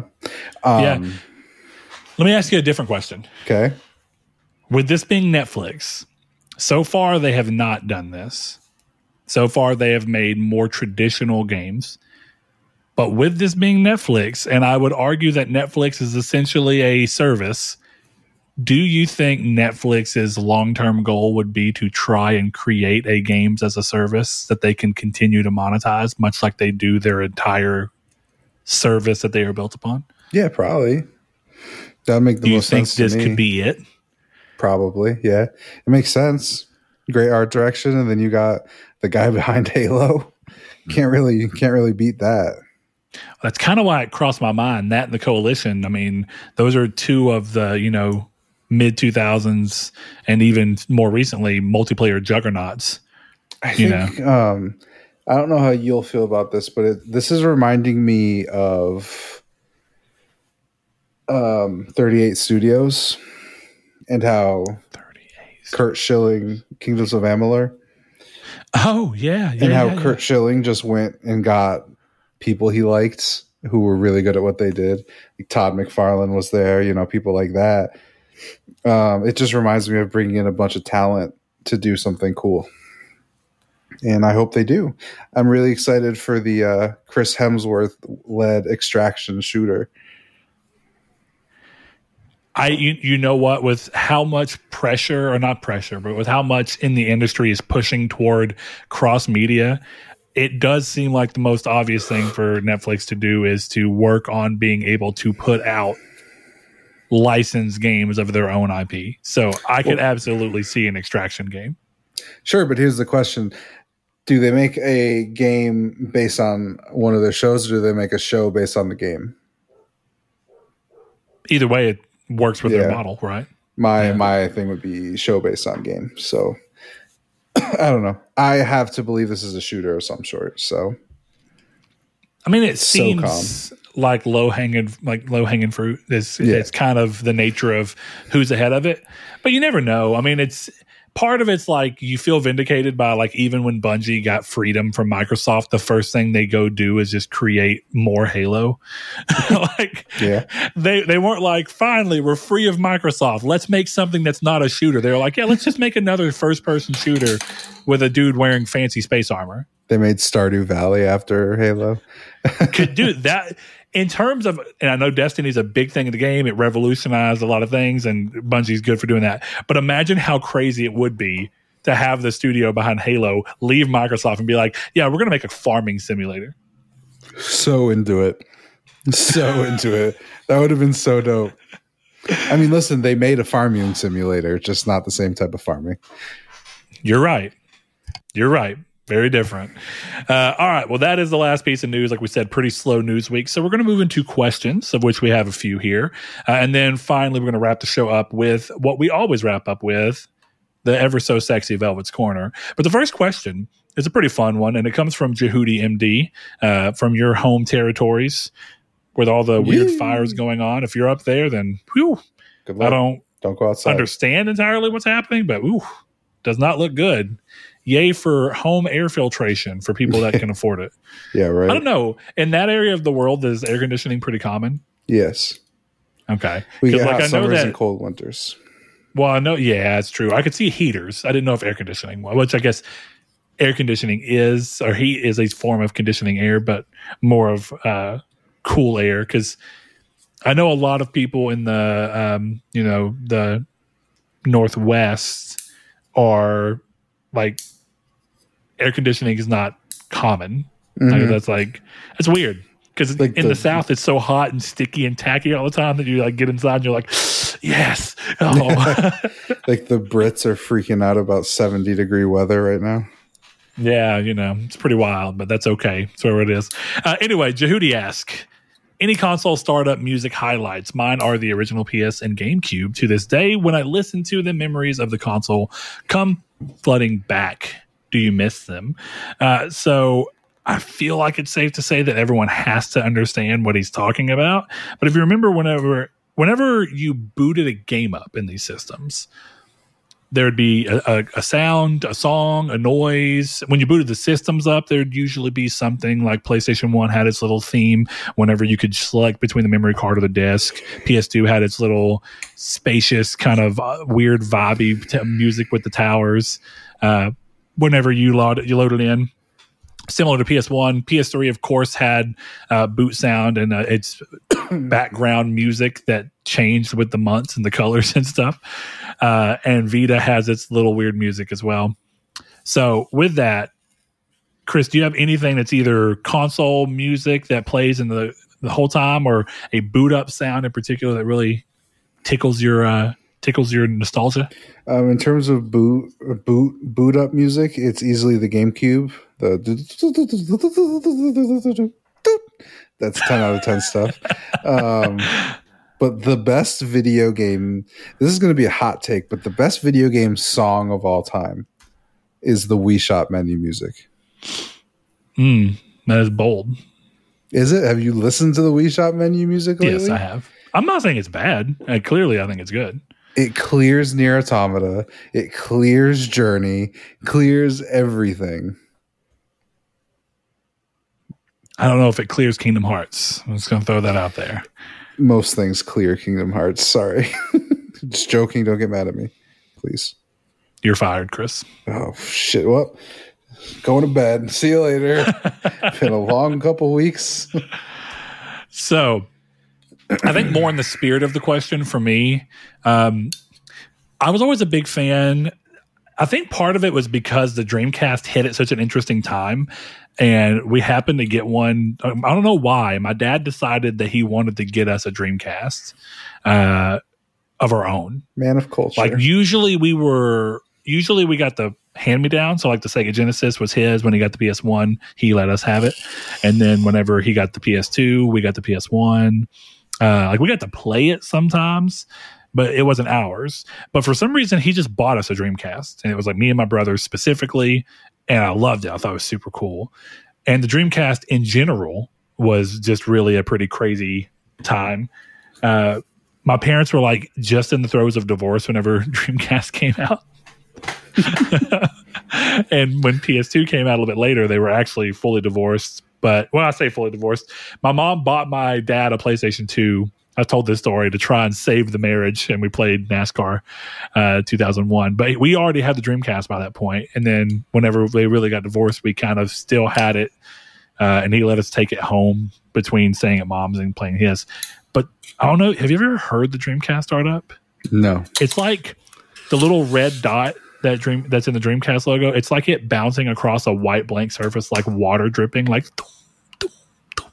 and you just see the letters of Dreamcast pop up, and it's sublime. I love it to death. It's very, in comparison to what was going on at the time, the Dreamcast already felt very futuristic to what was happening. And that just really accompanied that well. And I was like, oh yeah, this is cool. Dreamcast has a lot of amazing features that I still love to death and cannot believe that someone ever thought to put into a game system. But I mean, it's a pretty good one, but honestly, it just kind of sounds like a leaky faucet. I mean, you're also not wrong. But you got to remember, I was like 5 or 6. I'm not hating on it. I used to be a big MIA fan, so I get liking bad music. Do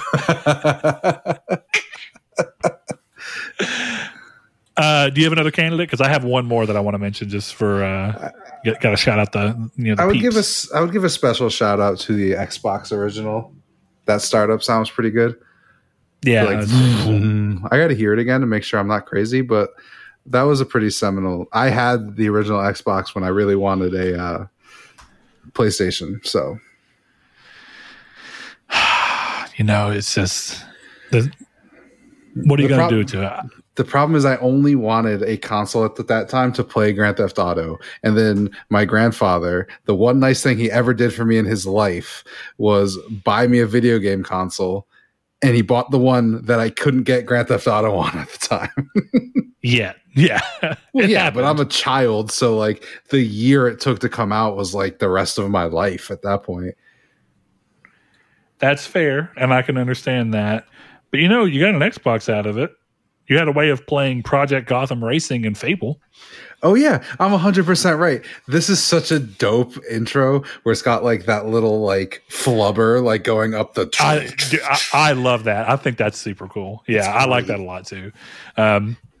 Speaking of weird Xbox things that I'm a fan of, Xbox tends to update their way out of things that I really enjoy about their systems. Mm-hmm. And one of those is the Xbox 360 was never easier or more sexy, in my opinion, to navigate than when it was the Blades. The Blades are sick. They're real. I love the Blades because it was, to me, Xbox's close enough version of the XMB where it's like it's all functionality. Like there's a little style to it. Like the XMB looks slick, but it's mainly about like, hey, there's a center bar that everyone recognizes, and then there's things within that you can control. It's functional, and it's easy, and you don't really have to teach someone how to use it. And I remember every time they'd update that fucking Xbox 360 UI, which they would do, they did it like 4 or 5 times. They did it and I was like, why? Why? And every time I felt like it got harder to use. And the same thing happened with Xbox One. They opened, I was like, this is pretty easy to use. Snap is a killer feature. This is amazing. And then they update Snap away. They moved to Windows 10 based, Xbox One thing. And I was like, what did you do? You fucked it all up. Dude, I'm watching a YouTube video of someone just going through the Blades, like setting up their Xbox. And it goes, it's so smooth. Do you want to migrate your original Xbox Live account or your Zune account to 360? Such a time and place. But even the 360 has a great intro. The 360, like the spin or whatever that sound is, awesome. Yeah, the schwung, like the lightsaber.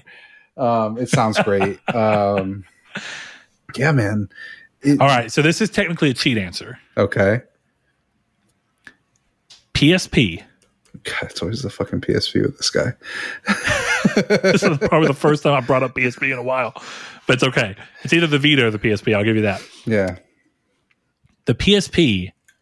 One of the coolest things that I liked about once I figured out how to mod it was just the weird things you could do with it. So if someone had Windows Vista on PSP, where you had a whole start menu and you can go down to it and use it, and the analog, slider was your thing. So I remember thinking of how cool it was that it had something that you could mod and then you could just do so much with. And that's true of the Vita as well.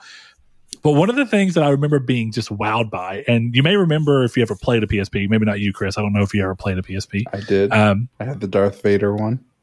Okay, so you may remember that certain games had custom boot things that were like specific to that game. I think Prince of Persia was one of them. There's a few where like it was the same boot, but they would change something within it, which was kind of cool. It's like, oh, this is like an Easter egg for the game.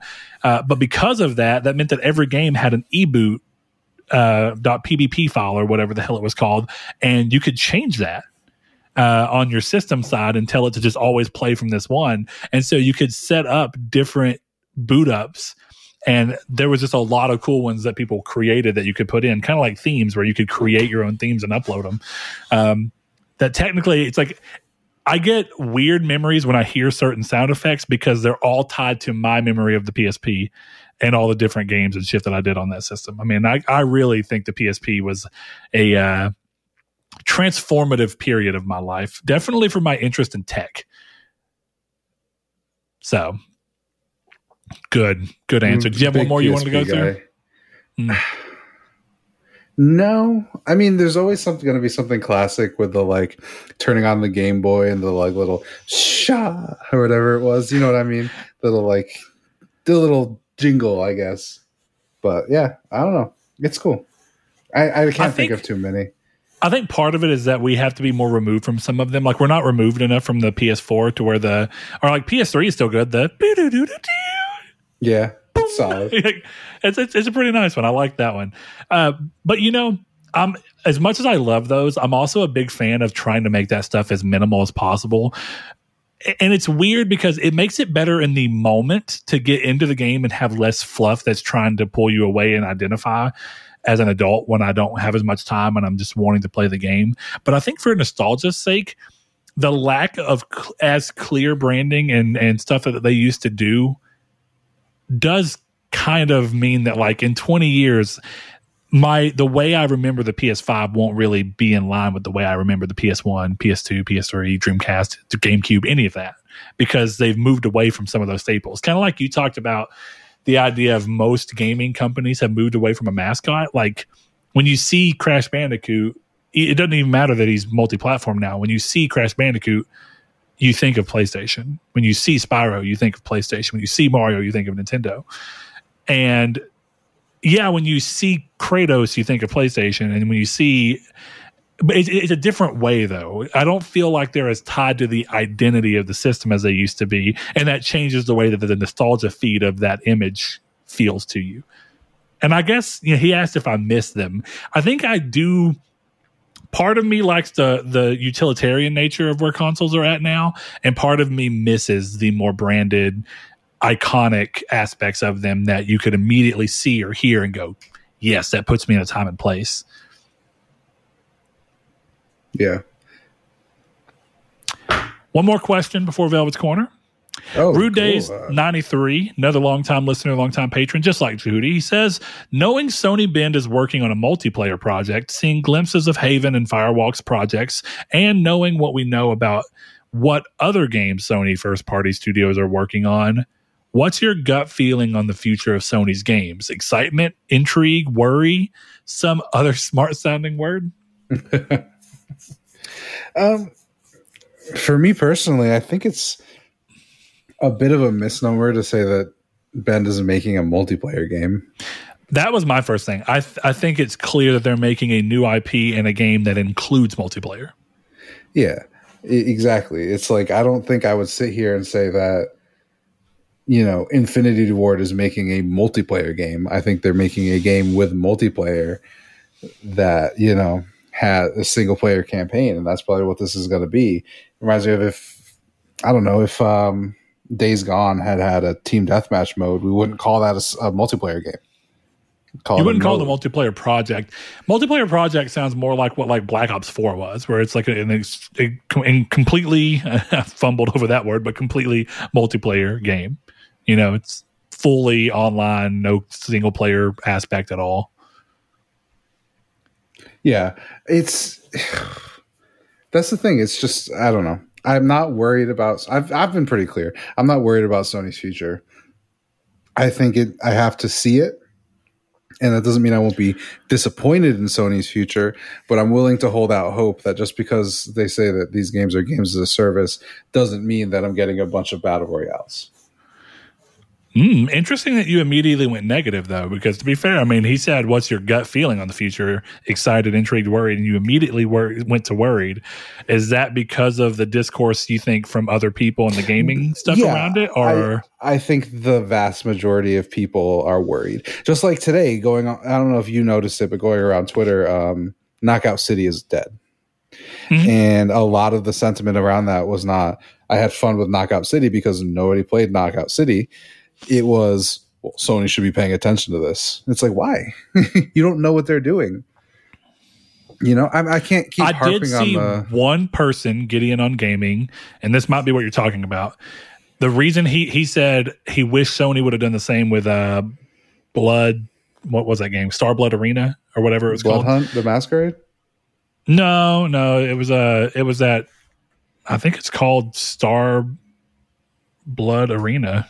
Yeah, Star Blood Arena. That's what it was called. I don't know what that is. So it was. Let's see a futuristic flight combat shooter developed for use with the PlayStation VR headset. Okay, anyway, I saw he posted that somebody posted that Knockout City uploaded a version of the game that has private servers, so it's not linked to theirs. You can create your own servers and host your own games, and it includes a bunch of things like bots and stuff that weren't in the original game, so that the game lives on in some capacity that you can kind of control the destiny on. And I saw him say that he wishes Sony would have had the foresight to do the same with Star Blood Arena and say, like, we don't want to support it anymore, but we'll put a final update that says you can host servers in whatever capacity that you see fit. We're going to go peer to peer where we don't have to worry about anything on our side, but you can still play the game online. Is that kind of what the conversation was around? No, it was just around that they don't work, basically. It was more about the fact that the game was dead, not about the fact that it was living again or any of that. So that was my thing. I feel like there's a lot of doom and gloom around the idea of a games as a service future. And to me, that 60-40 split is a lot more of like God of War is just is, And I don't think these games are just going to be, if that makes sense. So I'm optimistic about the future. I don't know if I know what you mean. So you saying God of War just is? Are you saying like the type of game that is still happens and still goes on? Or what do you mean? What I mean is you buy God of War Ragnarok and you play it in 2022 and I buy it in 2025, we play the same game. Okay. Yes. Yeah. Like it doesn't somehow evolve down the line. Correct. And I think that's what they're quote unquote getting away with, or moving towards, or getting away from. That's what I was trying to say. I think that they're getting away from the static product. Yeah. For the most part, but they're still going to exist. So. Okay. I mean, yeah. I think I agree with that. I'd say excited is hard because I'm not much of a multiplayer person, but we also don't have much that we can look at over. Like what we have right now is a concept and an idea and a dream from Sony about what they're moving toward. But I don't think we have a lot of tangible product that we can make an actual observation about that concept and dream. We're not there. So I'd say because I'm someone who is not as immediately driven toward multiplayer, but definitely will interact with it here and there. Worried is far too strong of a word. I wouldn't say I'm worried. I think intrigued is probably the closest. I am curious to see how much of their games stay within the identity they've had for the past, 5 console generations up until this point, where it's very single player, story driven and whatnot. And how much of that 40% is that? How much of that 40% is still single player, but plays around in an odd way, in ways that you haven't seen Sony do in a while? And then the other part of me is, what is that 60%? What are those games? When Herman Hulst talks about there being a big difference in the scale and scope and style of service for each of these games, what does that actually look like? So intrigue is a really strong word that I think really works well for this. I'm intrigued. I'm willing to see what comes of it and embrace it with open arms, even though I'm also clearly, I can observe that it could end up being not for me. Right. This could be catastrophic, but I'm willing to wait because my definition is broad. Now, do you mean for you or catastrophic for PlayStation? Both. Just out of curiosity. I mean, it could be either. Because the thing is, yeah, of course, as all things can be. Right. You have to think that some of these games are not going to hit, which means that I think that's where the argument, and don't get me wrong, the way it's being talked about on Twitter is probably not done in a very, in a way that's willing to have discussion around it. But I think some of what's happening with Knockout City is that it does highlight the fact that there is only so much room in each section of the market. And that if you're not careful, you push out a bunch of products that might, in the long run, eat each other. Just by nature of a couple having the staying power to stick around, the rest of them will eventually have to fall by the wayside. You're muted. Sorry. I saw that little goddamn it. I feel like, Concord and Fair Games both being shooters, there can only be so many people playing those shooters along with Fortnite, along with Call of Duty, along with Halo, along with Apex, you know what I mean? Along. So sure. The more of these things that come out, the more something's going to have to give. But who knows? I think, again, it's just a matter of seeing what happens. I'm not feeling very much doom and gloom. Well, I have two questions that are kind of just of my own curiosity here. First and foremost, do you think that Sony's move into this came as a result of crossplay being pushed out to where now there's a chance that some of the biggest games could over time shift their player base off of Sony or off of systems where Sony stands to make the most money? So therefore, their way of counterbalancing that is making sure they get into that same industry in such a way that player base shifting between the other games can't negatively impact them as strongly? Is that kind of where you think that this is even coming in from? Or do you think that this is just like, yeah, this is what the industry is doing, we want to be part of that too? Like, do you think it was more, I guess both are future proofing, but do you think it was future proofing from a fear aspect or future proofing from like we see an interesting world in this? No, I think it's just they saw how much money Fortnite makes.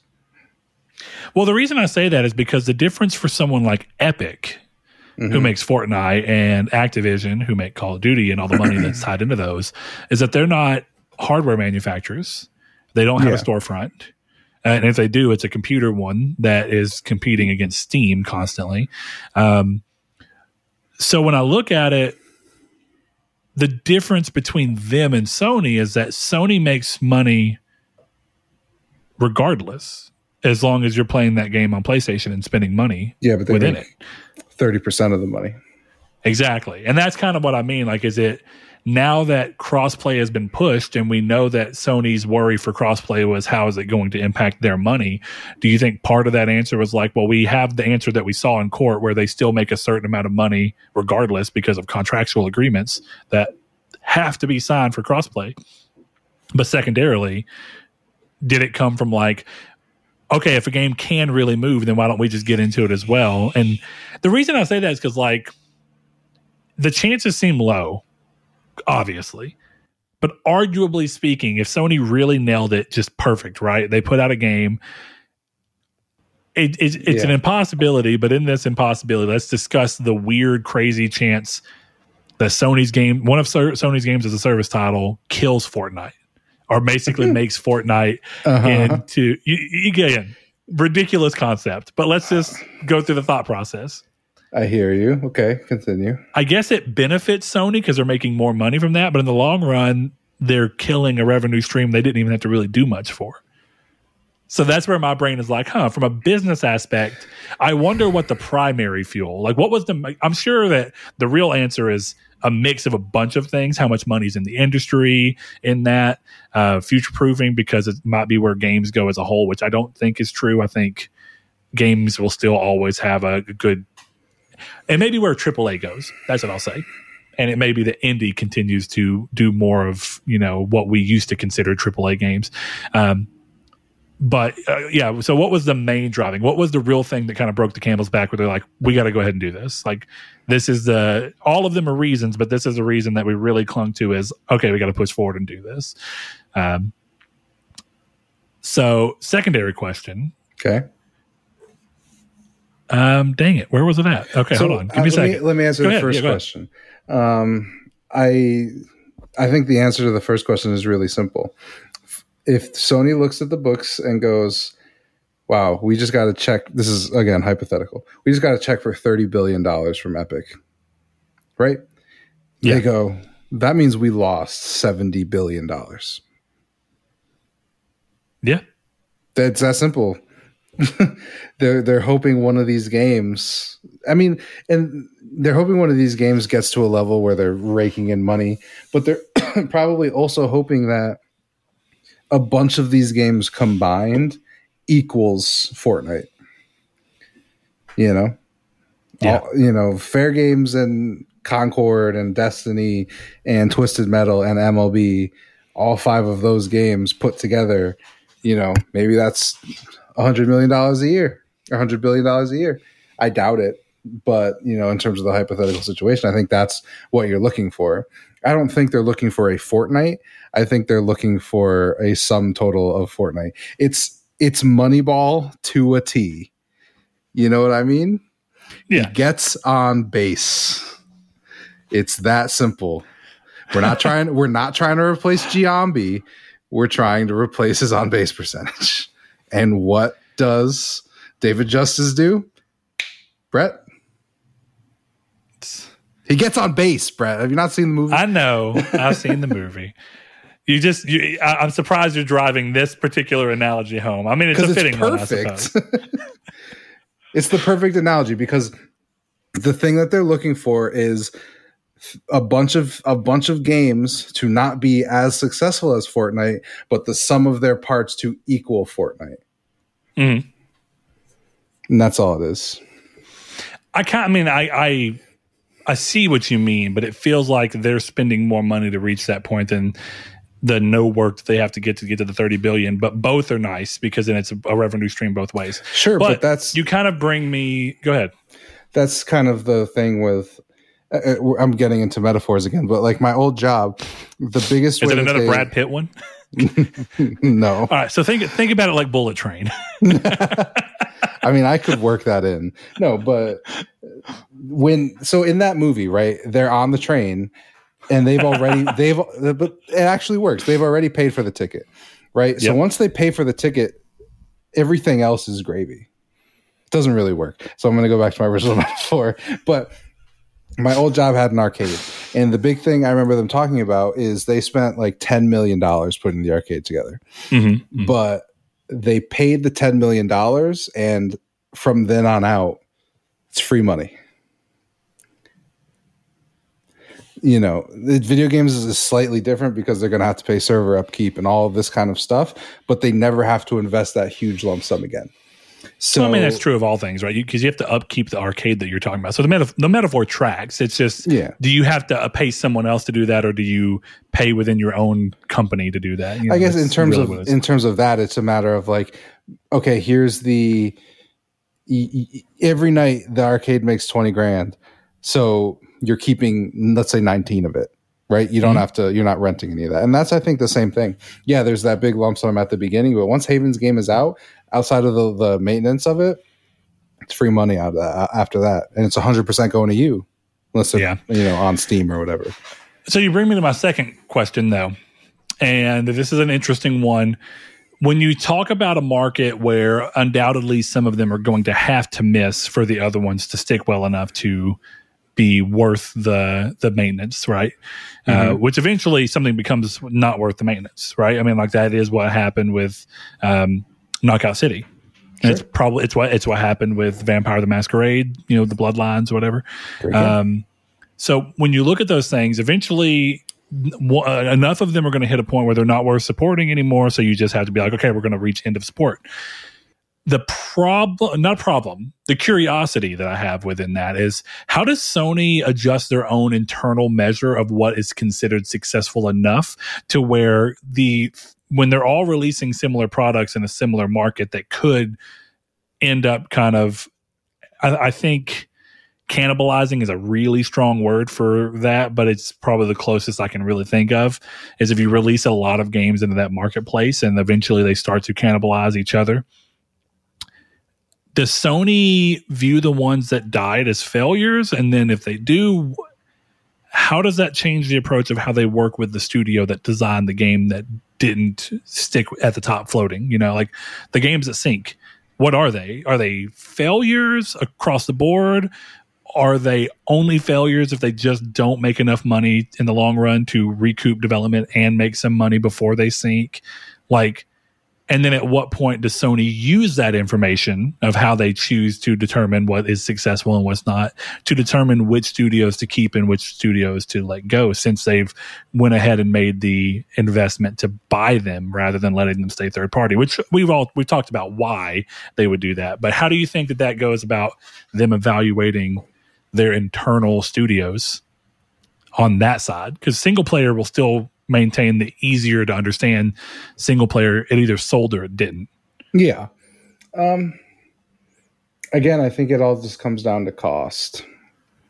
You know, if Fair Games is making money with 1,000 players, cool. But I don't know that that's a success. I don't know. I don't know how to really gauge it, man. It's hard. Yeah, that I think is the strongest question that people have over games moving toward this, is that games that are completely free to play, let's say that if these are all free to play, that becomes that question. The secondary option is for them to do the up until recently the Bungie route, or even really right now what is still the Bungie route, really, and that you pay for it. And then you can also spend microtransaction money, because you may get to play Destiny 2 free now, but they just went the MMO route where it's like, well, you can play the base game for free and then you can buy every expansion, and you buy the expansion to continue playing new content, and you can continue to give us money for microtransactions if you're feeling that.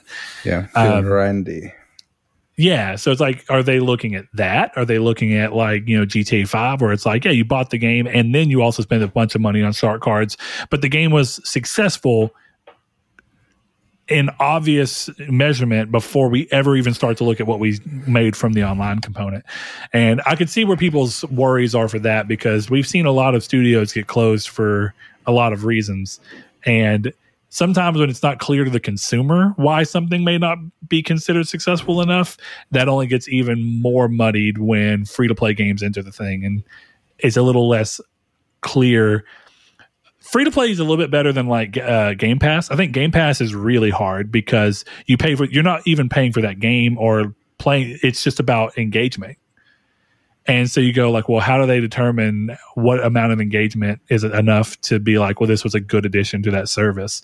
And I think where people look at PS Now, it's the same thing. We're like, well, at what point does PS Now or Game Pass or services like that hit a point where it's difficult to understand the true value that brought to the service? Thankfully, free-to-play games are easier because people play them, and then you know that they enjoy it by spending money within that game.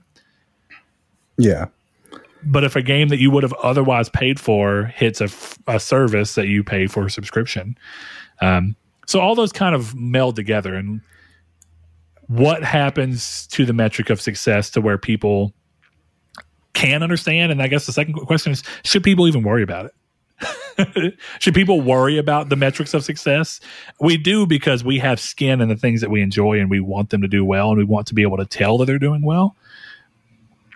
But isn't there a lot of value to just not worrying about it and be like, I enjoyed the game. If it didn't succeed, oh well, I had a good time. It depends, right? Because, I've heard this argument a lot before, but the thing is, if all of these are successful and Sony is making, buku bucks off it, the reality is, and that we would hope, right, is, oh shit, now they have a bunch more money to invest in, I don't know, acquisitions, new teams, new games. So the reason that you would want this stuff to be successful is because the more money Sony brings in, the more ideally, the more they spend on games. What does a game, a Naughty Dog game, buttressed by an extra $1 billion a year in Sony's pocket look like? Right? Does that right? But then, what does the development time for that game look like? Sure, but that's one of those things, right? Maybe The Last of Us 2 is the same game, but the budget is $200 million because they have 100 extra devs who make that a 2-year cycle rather than a 5-year cycle. Dude, I would love for that to be the case. It won't happen that way. That's not how video games work. But you understand what I'm saying is, there's a lot of ways that money can be spent that we don't see. Yeah, that's true. That's definitely true.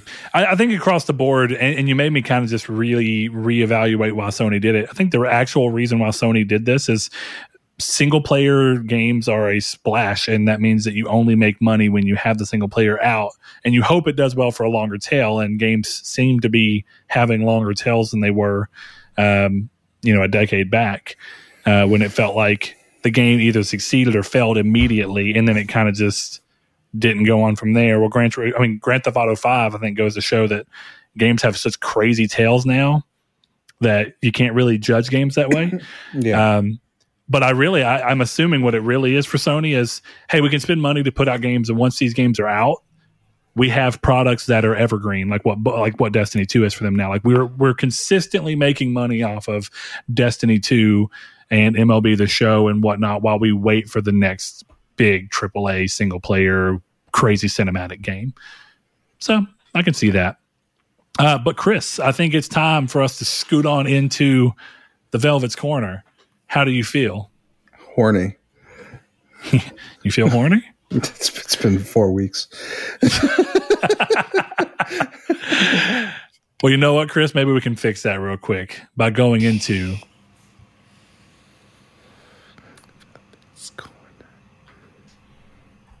Oh yeah. I'm gonna make one critique on the theme song.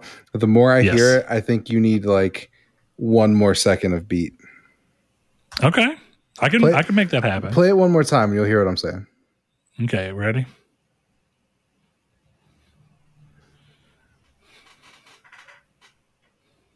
You see what I'm saying? He's that one more. Okay. I'll see if I can make that happen just for you, Chris. All right. I appreciate that. Just for you. I won't leave you on edge. I won't leave you edging. As long as there's release at the end, it's okay. Yeah, it's got to resolve. Yeah. All right. So this week's Velvet's Corner, and as you may know, this is why we have timestamps, which I'm pretty sure Chris has forgotten again today, but that's okay. We'll 1,000%. I'm not in a headspace, dude. I'm sorry. It's been a long couple weeks. Useless. I'm kidding. Apologies. But yes, this is where we get to the ridiculous part of the show where Velvet asks a video game infused question that is always very odd and creative, and we get to answer with crazy answers. So if that's not your bag and doesn't sound like you're bad, hopefully we'll see you next week. You'll come back around. If you were new to the show, we hope you enjoy it. Like we said, if you get a chance to rate the show, please consider doing so. Review the show if it lets you do so as well. We'd love to hear what your thoughts are. Follow us on Twitter at TriangleSQRD. Hit us up on the Facebook group, Triangle Square to PlayStation Podcast, or join that Discord in the description below where it's linked. But the Velvet Corner this week, Brett and Chris become favorites, and it's that European spelling where they put U's and shit that don't need U's. I joke. Anyway, he says, Brett and Chris become favorites at the strip club due to their signature move, the 100-hand butt slap. Unfortunately, during one of Brett's patented gimp crab walks, he has a devastating accident that destroys every part of his body. Since they live in a country without universal health care, they must seek help on the black market. The only procedure that they can afford is a full body console replacement. Each part of Brett's body must be replaced with a gaming console. Due to compatibility issues, they can't use the same console twice, but they can use any peripherals that they like. Ooh. So, Brett, I think I've been thinking about this, and I think we do it this way. I think we each, rather than trying to build our own Brett, we collaborate on one Brett. Okay, that's cool. I'm good with that. Okay. All right. So I have an easy one to knock out that I think is a really easy, solid starting point. We can go from there. Okay. All right, so we're sticking with consoles, and maybe the Meta 3 would be the better answer since it's got color pass through for its camera. But for right now, if we're talking about things that are currently released, PSVR2 as my eyes and head for the most part, makes sense because there's a pass-through camera, so therefore I can see, and it makes more sense than using like 2 iToys or PSIs or any of the other weird 2 Kinects. So it's funny, and it sounds like I can't use duplicates of things. Maybe I can use duplicates of peripherals, but I'm going to go by saying he's not clear. But I'm going to go ahead and say we won't worry about that PSVR2 head. So it's funny because my big one was also the head. right? So let me pitch you mine, and we'll see how we. Is it the Virtual Boy? And it is the Virtual Boy. I see red and black. That was 100% where I was going. Was straight up the Virtual Boy. Or we could make, or because it's a full-on head, or we could I got a better one. So let me see if we're gonna say the same thing. Rob the robot. Rob. Yes. Yes. It's Rob the robot. As soon as I thought Virtual Boy, I was like, wait a minute. Yeah. Nintendo solved this for me. I have this amiibo. You're just gonna be Rob the robot. It's perfect. Velvet's Corner is over. Sorry. That's it. All right. To get a little more abstract with it and not use the cheat out that is Rob, which is clearly the answer. It's the right answer. So we're going to go a little different because the first thing that came to my mind is, what the fuck do you do for hands? It was like my first thing. Because like feet, you can use pretty much anything. You can use like a PS2 Slim. And I know it. And it's a cheat, but I know it. I figured it out too, or at least my version of it, because I think it would work well enough. Let's find out if we're because I don't have actual. I don't have actual fingers anymore, right? We're at the fucking. We're going to say the same thing. You have on one hand is a DS, the other hand is a DSi. So I was going to say a 3DS, but yes, that was exactly it, because it's the only thing I could think of that you can clamp around something. Exactly. So yeah, I was thinking that clamshell, that or Game Boy SPs. I mean, it could be any mix of them. But I thought, yeah, that little clamp design would work really well. Because the way I view it is like I open it with the other one, like I just jam the one DS into the other to flip it open, and then I slide that underneath whatever I'm trying to pick up, and then I use the other hand to like flip the lid down and hold pressure on it while I lift it up. I mean, seems workable. If I'm having to go to an entire body full of consoles, there could be worse hands, right? I think we can all agree on that. Yeah. I don't know if there's better hands. I don't know that there is better hands. PS Moves? How do I grab stuff with it? Unless, now, if we get into a weird thing where like peripherals, the functionality of the peripheral works in our world. Yeah. Which is a lot. That's a cheat code if there ever was one. Because then, yeah, the PS Moves, I could just, how do I pull the trigger? Just smack the other one underneath it, and then I can telekinetically pick stuff up with that and move my hand around. I mean, that's not bad. Yeah, it's not bad. It's not bad. Because you still have to interact with the peripheral, right? Mm-hmm. What do you think would have good hinges for like elbows and shit? How are you connecting them? Like, I have to assume that like hinges are part of this. It's just your whole arm is made out of DS models.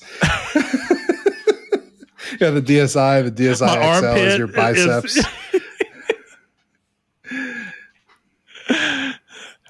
And you power them all with just an endless string of link cables that are just it's perfect. Yeah, that's like my veins. Could you survive as like a Rayman type being? So you don't even need to have arms. You just have the DSs that are just floating in space. Yeah, but then how do we get DSs that float in space on this budget that we're clearly working on? I don't know. My big thing. So in terms of your torso, yeah. I'm thinking OG Xbox because it's girthy. Okay. Mm-hmm. I don't think that there is a better answer for that. Okay. Someone give it to you. As for one obvious part, I gotta have a pecker. And it seems like the easiest, most obvious solution for the pecker is just to get a joystick. Atari 2600. Yeah, but then you've got the whole rest of it. Yeah, that's like, you know how like your stuff goes back to like your skin around there. That's like the base. That's your base. And now I don't have all that skin that kind of like protrudes out whenever I eat too much. I'm just saying, for years of my life, and suddenly way too much. So now I don't even have to do that move where you pull the skin back. But that's small. That's a small joystick. You can have like a small. It's you know what it is. He said console. You remember those old SpongeBob direct plug into TV plays where his nose was the analog stick? That's it. That's it. Fuck. Couldn't that just be your face? It could be. So hear me out though. PlayStation moves, right? But turned around. Moves? Yes, moves. You put two of them together, and then the balls are facing inwards. So you have a shaft and nut. That's true. The Atari 2600, I would have a shaft and a moving shaft at that, but I'd have no balls. That's the thing. Without balls, you'd live in a cursed life. That was like my first thought. Like, GameCube. How do you poop? And do I even need to? That's the other question. GameCube, perfect answer. Well, do I need to excrete? Yeah, 100%. What am I excreting in this console-fueled body? Would my excretion not just be all the grease that's in between, like all the peripherals and stuff, for them to be able to move over? This is easy. Peripherals, right? It's a peripheral. Yes. So your ass is just a cooling fan from inside a PC, and you can fart and everything. It's perfect. Mm-hmm. I like that. God, you're like we're building you in Zelda. That's what it sounds like right now. That is, yeah. It sounds like you try. What about legs? So that was my other. So legs. Do we think we're going to have to try and go with one console for? Because I'm thinking like OG PS2 is a good length. Like I'd be a little shorter. PS5. PS5 is longer. And they're kind of girthy. That's a long, girthy boy. You'd have some chummy ass thighs. They're a lot deeper. So it's like my legs would be big. Yeah. But they would be tall enough. At this point, you'd be an androgynous robot. So you could just be like, I'm a girl. I got thick thighs, baby. Thick thighs save lives. That's true. Thick thighs do save lives. The problem, though, with that... But I can't use two. That's what I was going to say. The cheat code. Disc edition, non-disc edition. I like that. That is a cheat code. I get the digital, and I get the disc version. Yeah. Game Boys. So where are the Game Boys coming into play? Like, okay, hold on. There's got to be a peripheral in life that is your knee. That's actually my first thought was, what could act as like a kneecap? What like peripheral exists as your kneecap? Oh, wait, I've got do you remember the PS4, Chris? You've got a computer in front of you. Do you remember the Dragon Quest PS4 slime controller? No. That would be my knee. Okay. You should look it up. It's a slime drop from Dragon Quest. Hori released it in Japan, and it's a slime. And when you pick it up, it's a DualShock. That's terrible. Oh, it looks incredibly uncomfortable. That looks like shit. I would never want to play with that. But Hori made it. See, it's horrible. Fuck you. So here's my thing. I feel like that is a perfect use case for something else. That's what your cum looks like now. Oh my God. Why do I cum? Well, we gave you balls. You might as well use them. That's true. That's true. And they glow. They do glow. When you're turned on, nice. It's like red. When it's cold out, they're blue. Yeah. And they go in a little bit. When it's been a few weeks, they're blue. Hold on. So what pleasures me? Every time you plug in a USB-C to charge the Move controllers, it's like a let-off valve where I'm pulling in too much electricity, so I gotta get a little bit out. Oh baby, I gotta dock. I want to dock right now. Oh my God! I don't know if you know what docking is. I know exactly what docking is. I do not like that. Let's not talk about that one, Sam. I am.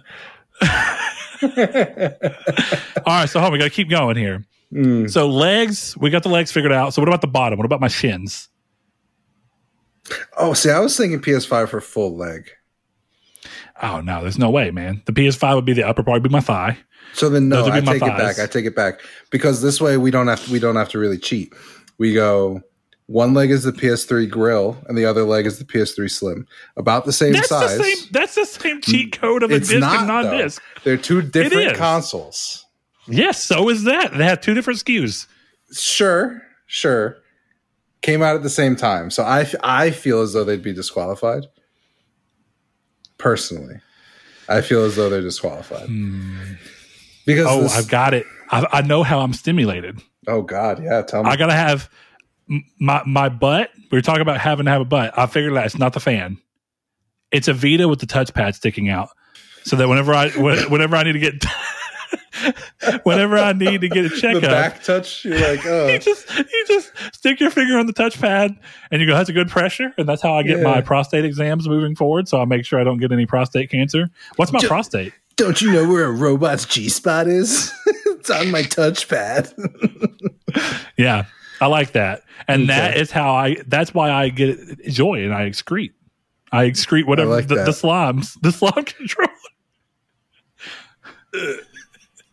That's vile. Also, that's a gross thing you said. You brought it up. I'm just kind of playing the rest of the way out. Yeah, but okay, let's see what we got figured out. Worse. We've got hands, we've got a head, we've got a torso.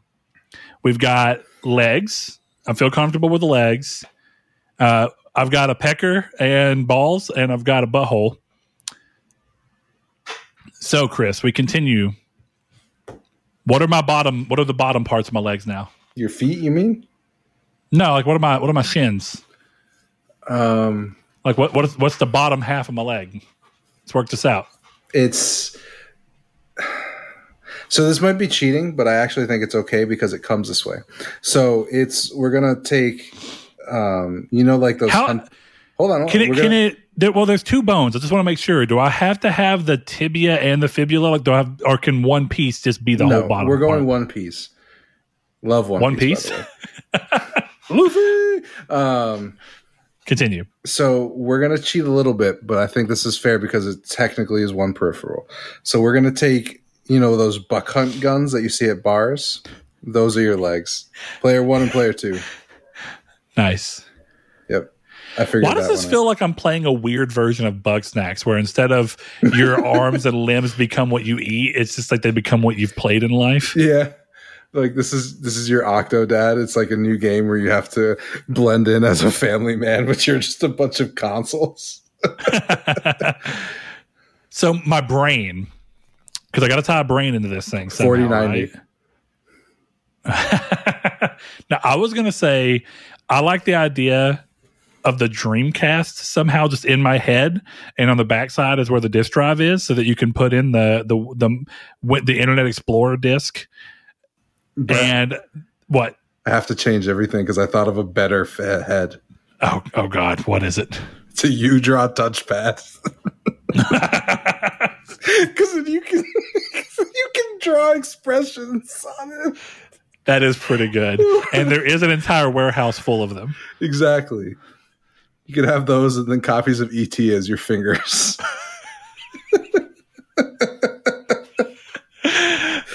Okay. Let's finalize, though. Is it feet? What are we doing with feet? No, nothing, hopefully. We talked about that earlier. We did. Judy!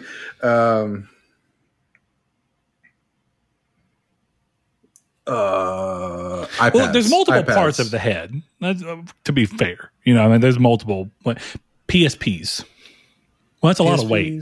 That's a lot of weight. It's a lot of weight for iPads. To be fair, per foot though, they're flat. That's the thing. They're flat and big, so you'd have a lot of you spatial coverage as you're trying to walk. But you have pressure. You have all that weight of the system.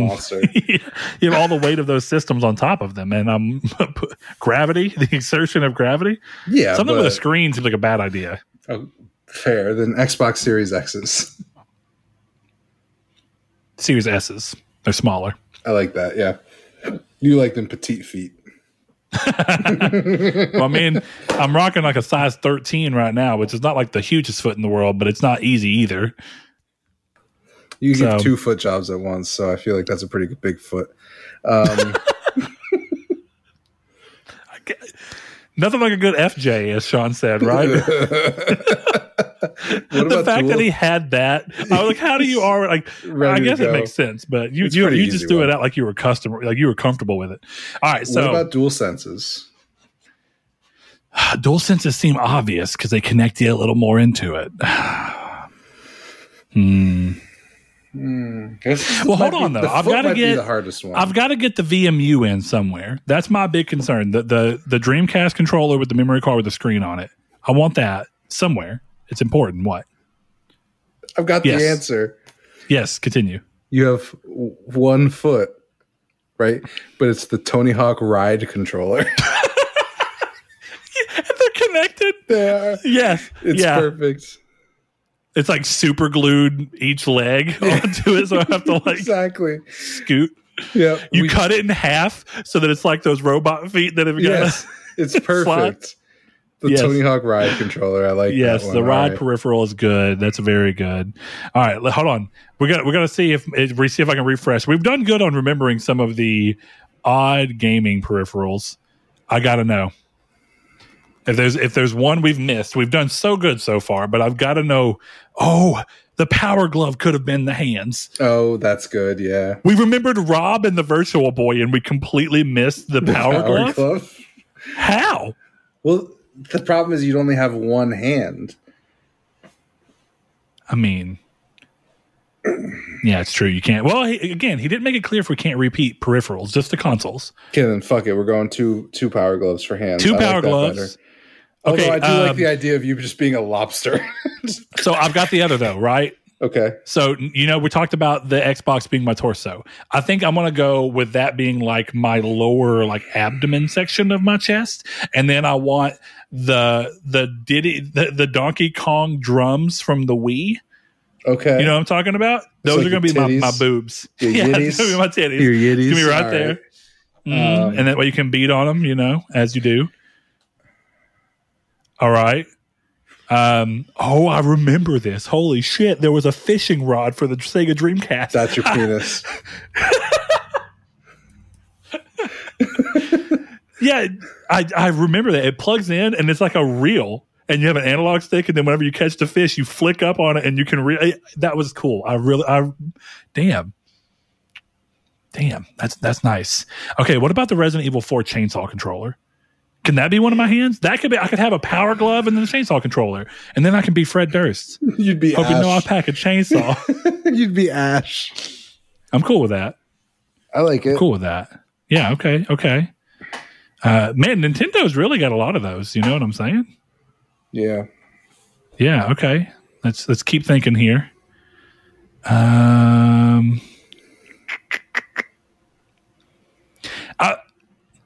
Do I want to have a Kinect somewhere? I feel like the answer is no. No. I don't think so. All right. So look, Power Glove hand on one. I'm going to be a left-handed Power Glove guy. I'm left-handed. I don't want to change that up. And then my right hand will just become a permanent Resident Evil 4 chainsaw controller. All right. A Steam Deck for this arm. For like for like my upper, like my forearm. Project Q Lite for the other one. Yes, exactly what I was about to say. Q Lite right here. And if we want to go off of something that's released, the Logitech Cloud Stream. The Aegis ROG. Sure. All right, upper arms. Where are we going in there? Game Gear? Sega Game Gear? For the left upper arm? No. So the full upper body is a Steel Battalion controller. I don't know if I know what you're talking about. Steel Battalion? Yep. Oh, God. You've taught me something today, Chris. Welcome to the party, pal. Interesting. Okay. You can get a copy of that for $1,400. But then that means I don't have my Donkey Kong Yetis. No, that doesn't mean that. This is your upper body. This is your upper body. I got you. And then those Donkey Kong Yetis sit like right under there. Yeah. That's like my shoulders and clavicle, right? Exactly. There we go. I got you. Okay. And that's the connective tissue. Then I have my Donkey Kong Yeti, so we're doing good so far. And then we go to the Xbox abdomen. What's my pelvis? Wii U controller. Just a single Wii. Yeah, I think it's perfect. So you know that's the connective piece that holds my PS Move dick and balls, my PS Vita, my PS Vita sphincter. So what if we do like a Switch, but with the thing that I have on it, so that it's not Joy-Cons? Hold on. Like the Hori split pad? Is that what you have? No, I have a better one. Even better. All right, let's see what Chris is going to pull out of his backpack. But I think we're nearing the end of this insane thing. See? That's pretty much what mine are. Yeah. They're not the Hori ones, but they're kind of similar. Yours is a whole slide in all in one case, right? Correct. Holds the Switch games in the back. Pretty sexy. Daddy. Okay. What? So we go down there. I'm making sure I have all this right. We have a PS5 and a disc drive and a PS5 non-disc, or do we land on PS3 super slim PS3? If I have a PS3 on me, I'm going OG PS3 on one side and then the slim on the other. I'm fine. But I was thinking that those two are about the same size, so it wouldn't be a disparity in your legs. So you want me to have a fucked up gait? Like you want me to walk with a? Yeah, it could be like a pocket. No. I was saying the slim and the grill ones are closer to the same size than the OG and the slim. Oh, I got. So what you mean. Wouldn't have a gate. Okay. I was looking out for you. Okay, I got you. Fine, I'll follow your things. Okay, so my knees are Game Boy. Well, it can't be two games. So, my PP could be the Game Boy Micro. Anyway. All right, so we got to think of clamshell design. Since we moved away, we could do a 3DS and a DS. What were the big DSs called? DS. No, the DSXL? DSi XL, yes. Okay. Regardless, we're going to have a 3DS XL and a DSi XL, or whatever it is, so that we have both the big similar size ones. Or an old 3DS? So. Oh. I like that extra nub for control, so I'm going to go new 3DS. New 3DS XL.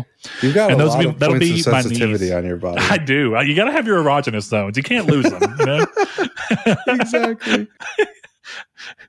The only downside is, can I graft like a DualShock 4 and a DualSense into my Donkey Kong Yitties so that I have areolas that are the touchpads? See, but you wouldn't even need to do that because we're talking peripherals. You could just buy like sticks. I mean, yeah, I guess. Depends on but do I still want an areola for the rest of my Yitties? You know, it's like you can beat on my Yitties, but do I still want to be able to fill them? Yeah. You know? I guess at that point you go with like two old school mice, you know, the ones with like the little balls in them. Yeah. Dude, that's like, it is weird that people don't know what I'm talking about who are like 5 years younger than me. Yeah, to take it out and shake it because it wouldn't fucking roll properly. Bro, you had to like scrape the dirt off of the internal rollers to get it. Yup. These are old times. I feel comfortable with this, and we've landed on going with the legs. What do we say the bottom legs were? We landed on Series S. Yeah. No, those are your feet, Series S. Those are my feet. No, the feet was Tony Hawk Ride Board. Oh, yes, correct. I agree. That's a better use. So we never had shins. If we can't have two of the same thing as a shin, then, you know, Ooh, I got something for your ears. Okay.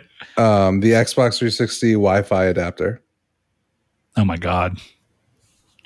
Yeah. Not a Pulse headset? No, fuck that. That's lame. It works too well, damn it. We can't do it. Yeah, that's not fun. And did we land on my head being the Wii U? I like the drawing expressions onto your face. Do you draw? Yeah, I'll take the you draw. The you draw, not Wii U, but yeah, you draw. Well, Wii U, honestly, is also a good answer. It's not a bad answer, no. Okay. So if we can figure out these shins, we'll have it, and we'll be done. We can free ourselves from this mortal coil. Switches? Joy-Cons? An OLED switch and a normal switch? Yeah. There you go. That works. And then that makes my bottom legs detachable because I can just slide the Joy-Cons off. Like the Joy-Cons are what attaches it, and you can just slide. Then I become a modular man. Yeah, exactly. We can rebuild him.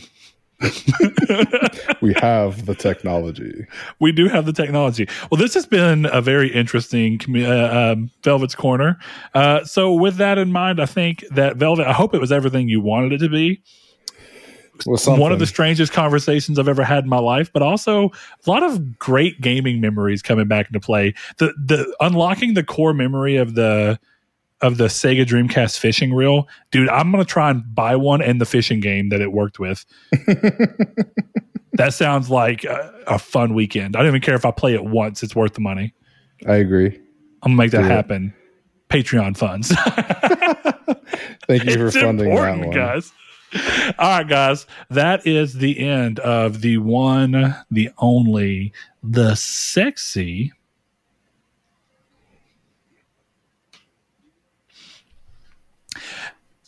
Hopefully we'll see you next week if we didn't scare you off with all those weird conversations about weird game body parts. But that was a pretty fun one.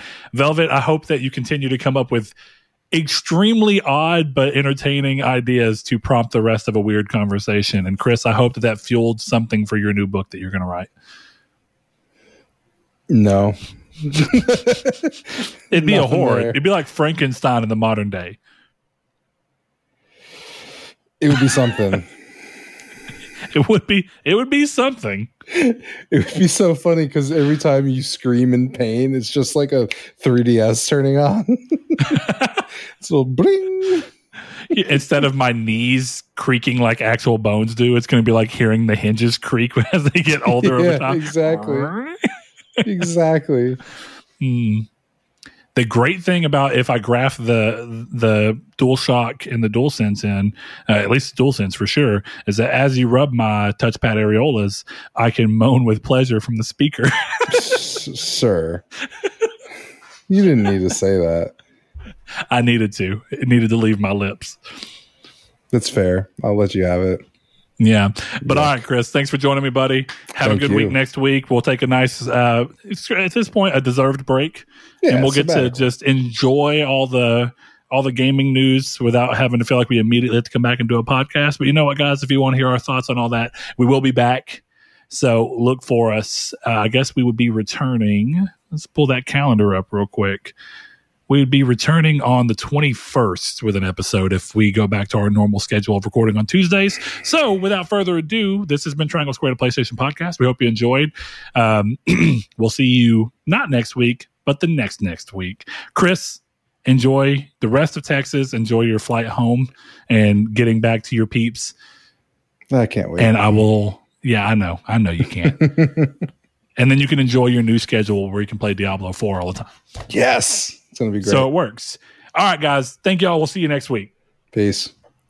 Shout out to our patrons, Spencer, Brandon Edwards, Alex, Barry Rogers, Stingray X, It's a Sin to Win, Sean Easton, Aztec King, Lecheon69, The Lord Corgi, Hammond Egger, Bailey Robertson, Mark Schutz, Cypher Primus, Kyle Grimm, Rude Days 93, Kevin Bacon Bits, Christopher, Danny Villalobos, Jehudi MD, No Fate, Josh Ayers, Derek Porter, Donovan Williams, Matthew Green, Sean Sanderud. Thanks to each and every one of you.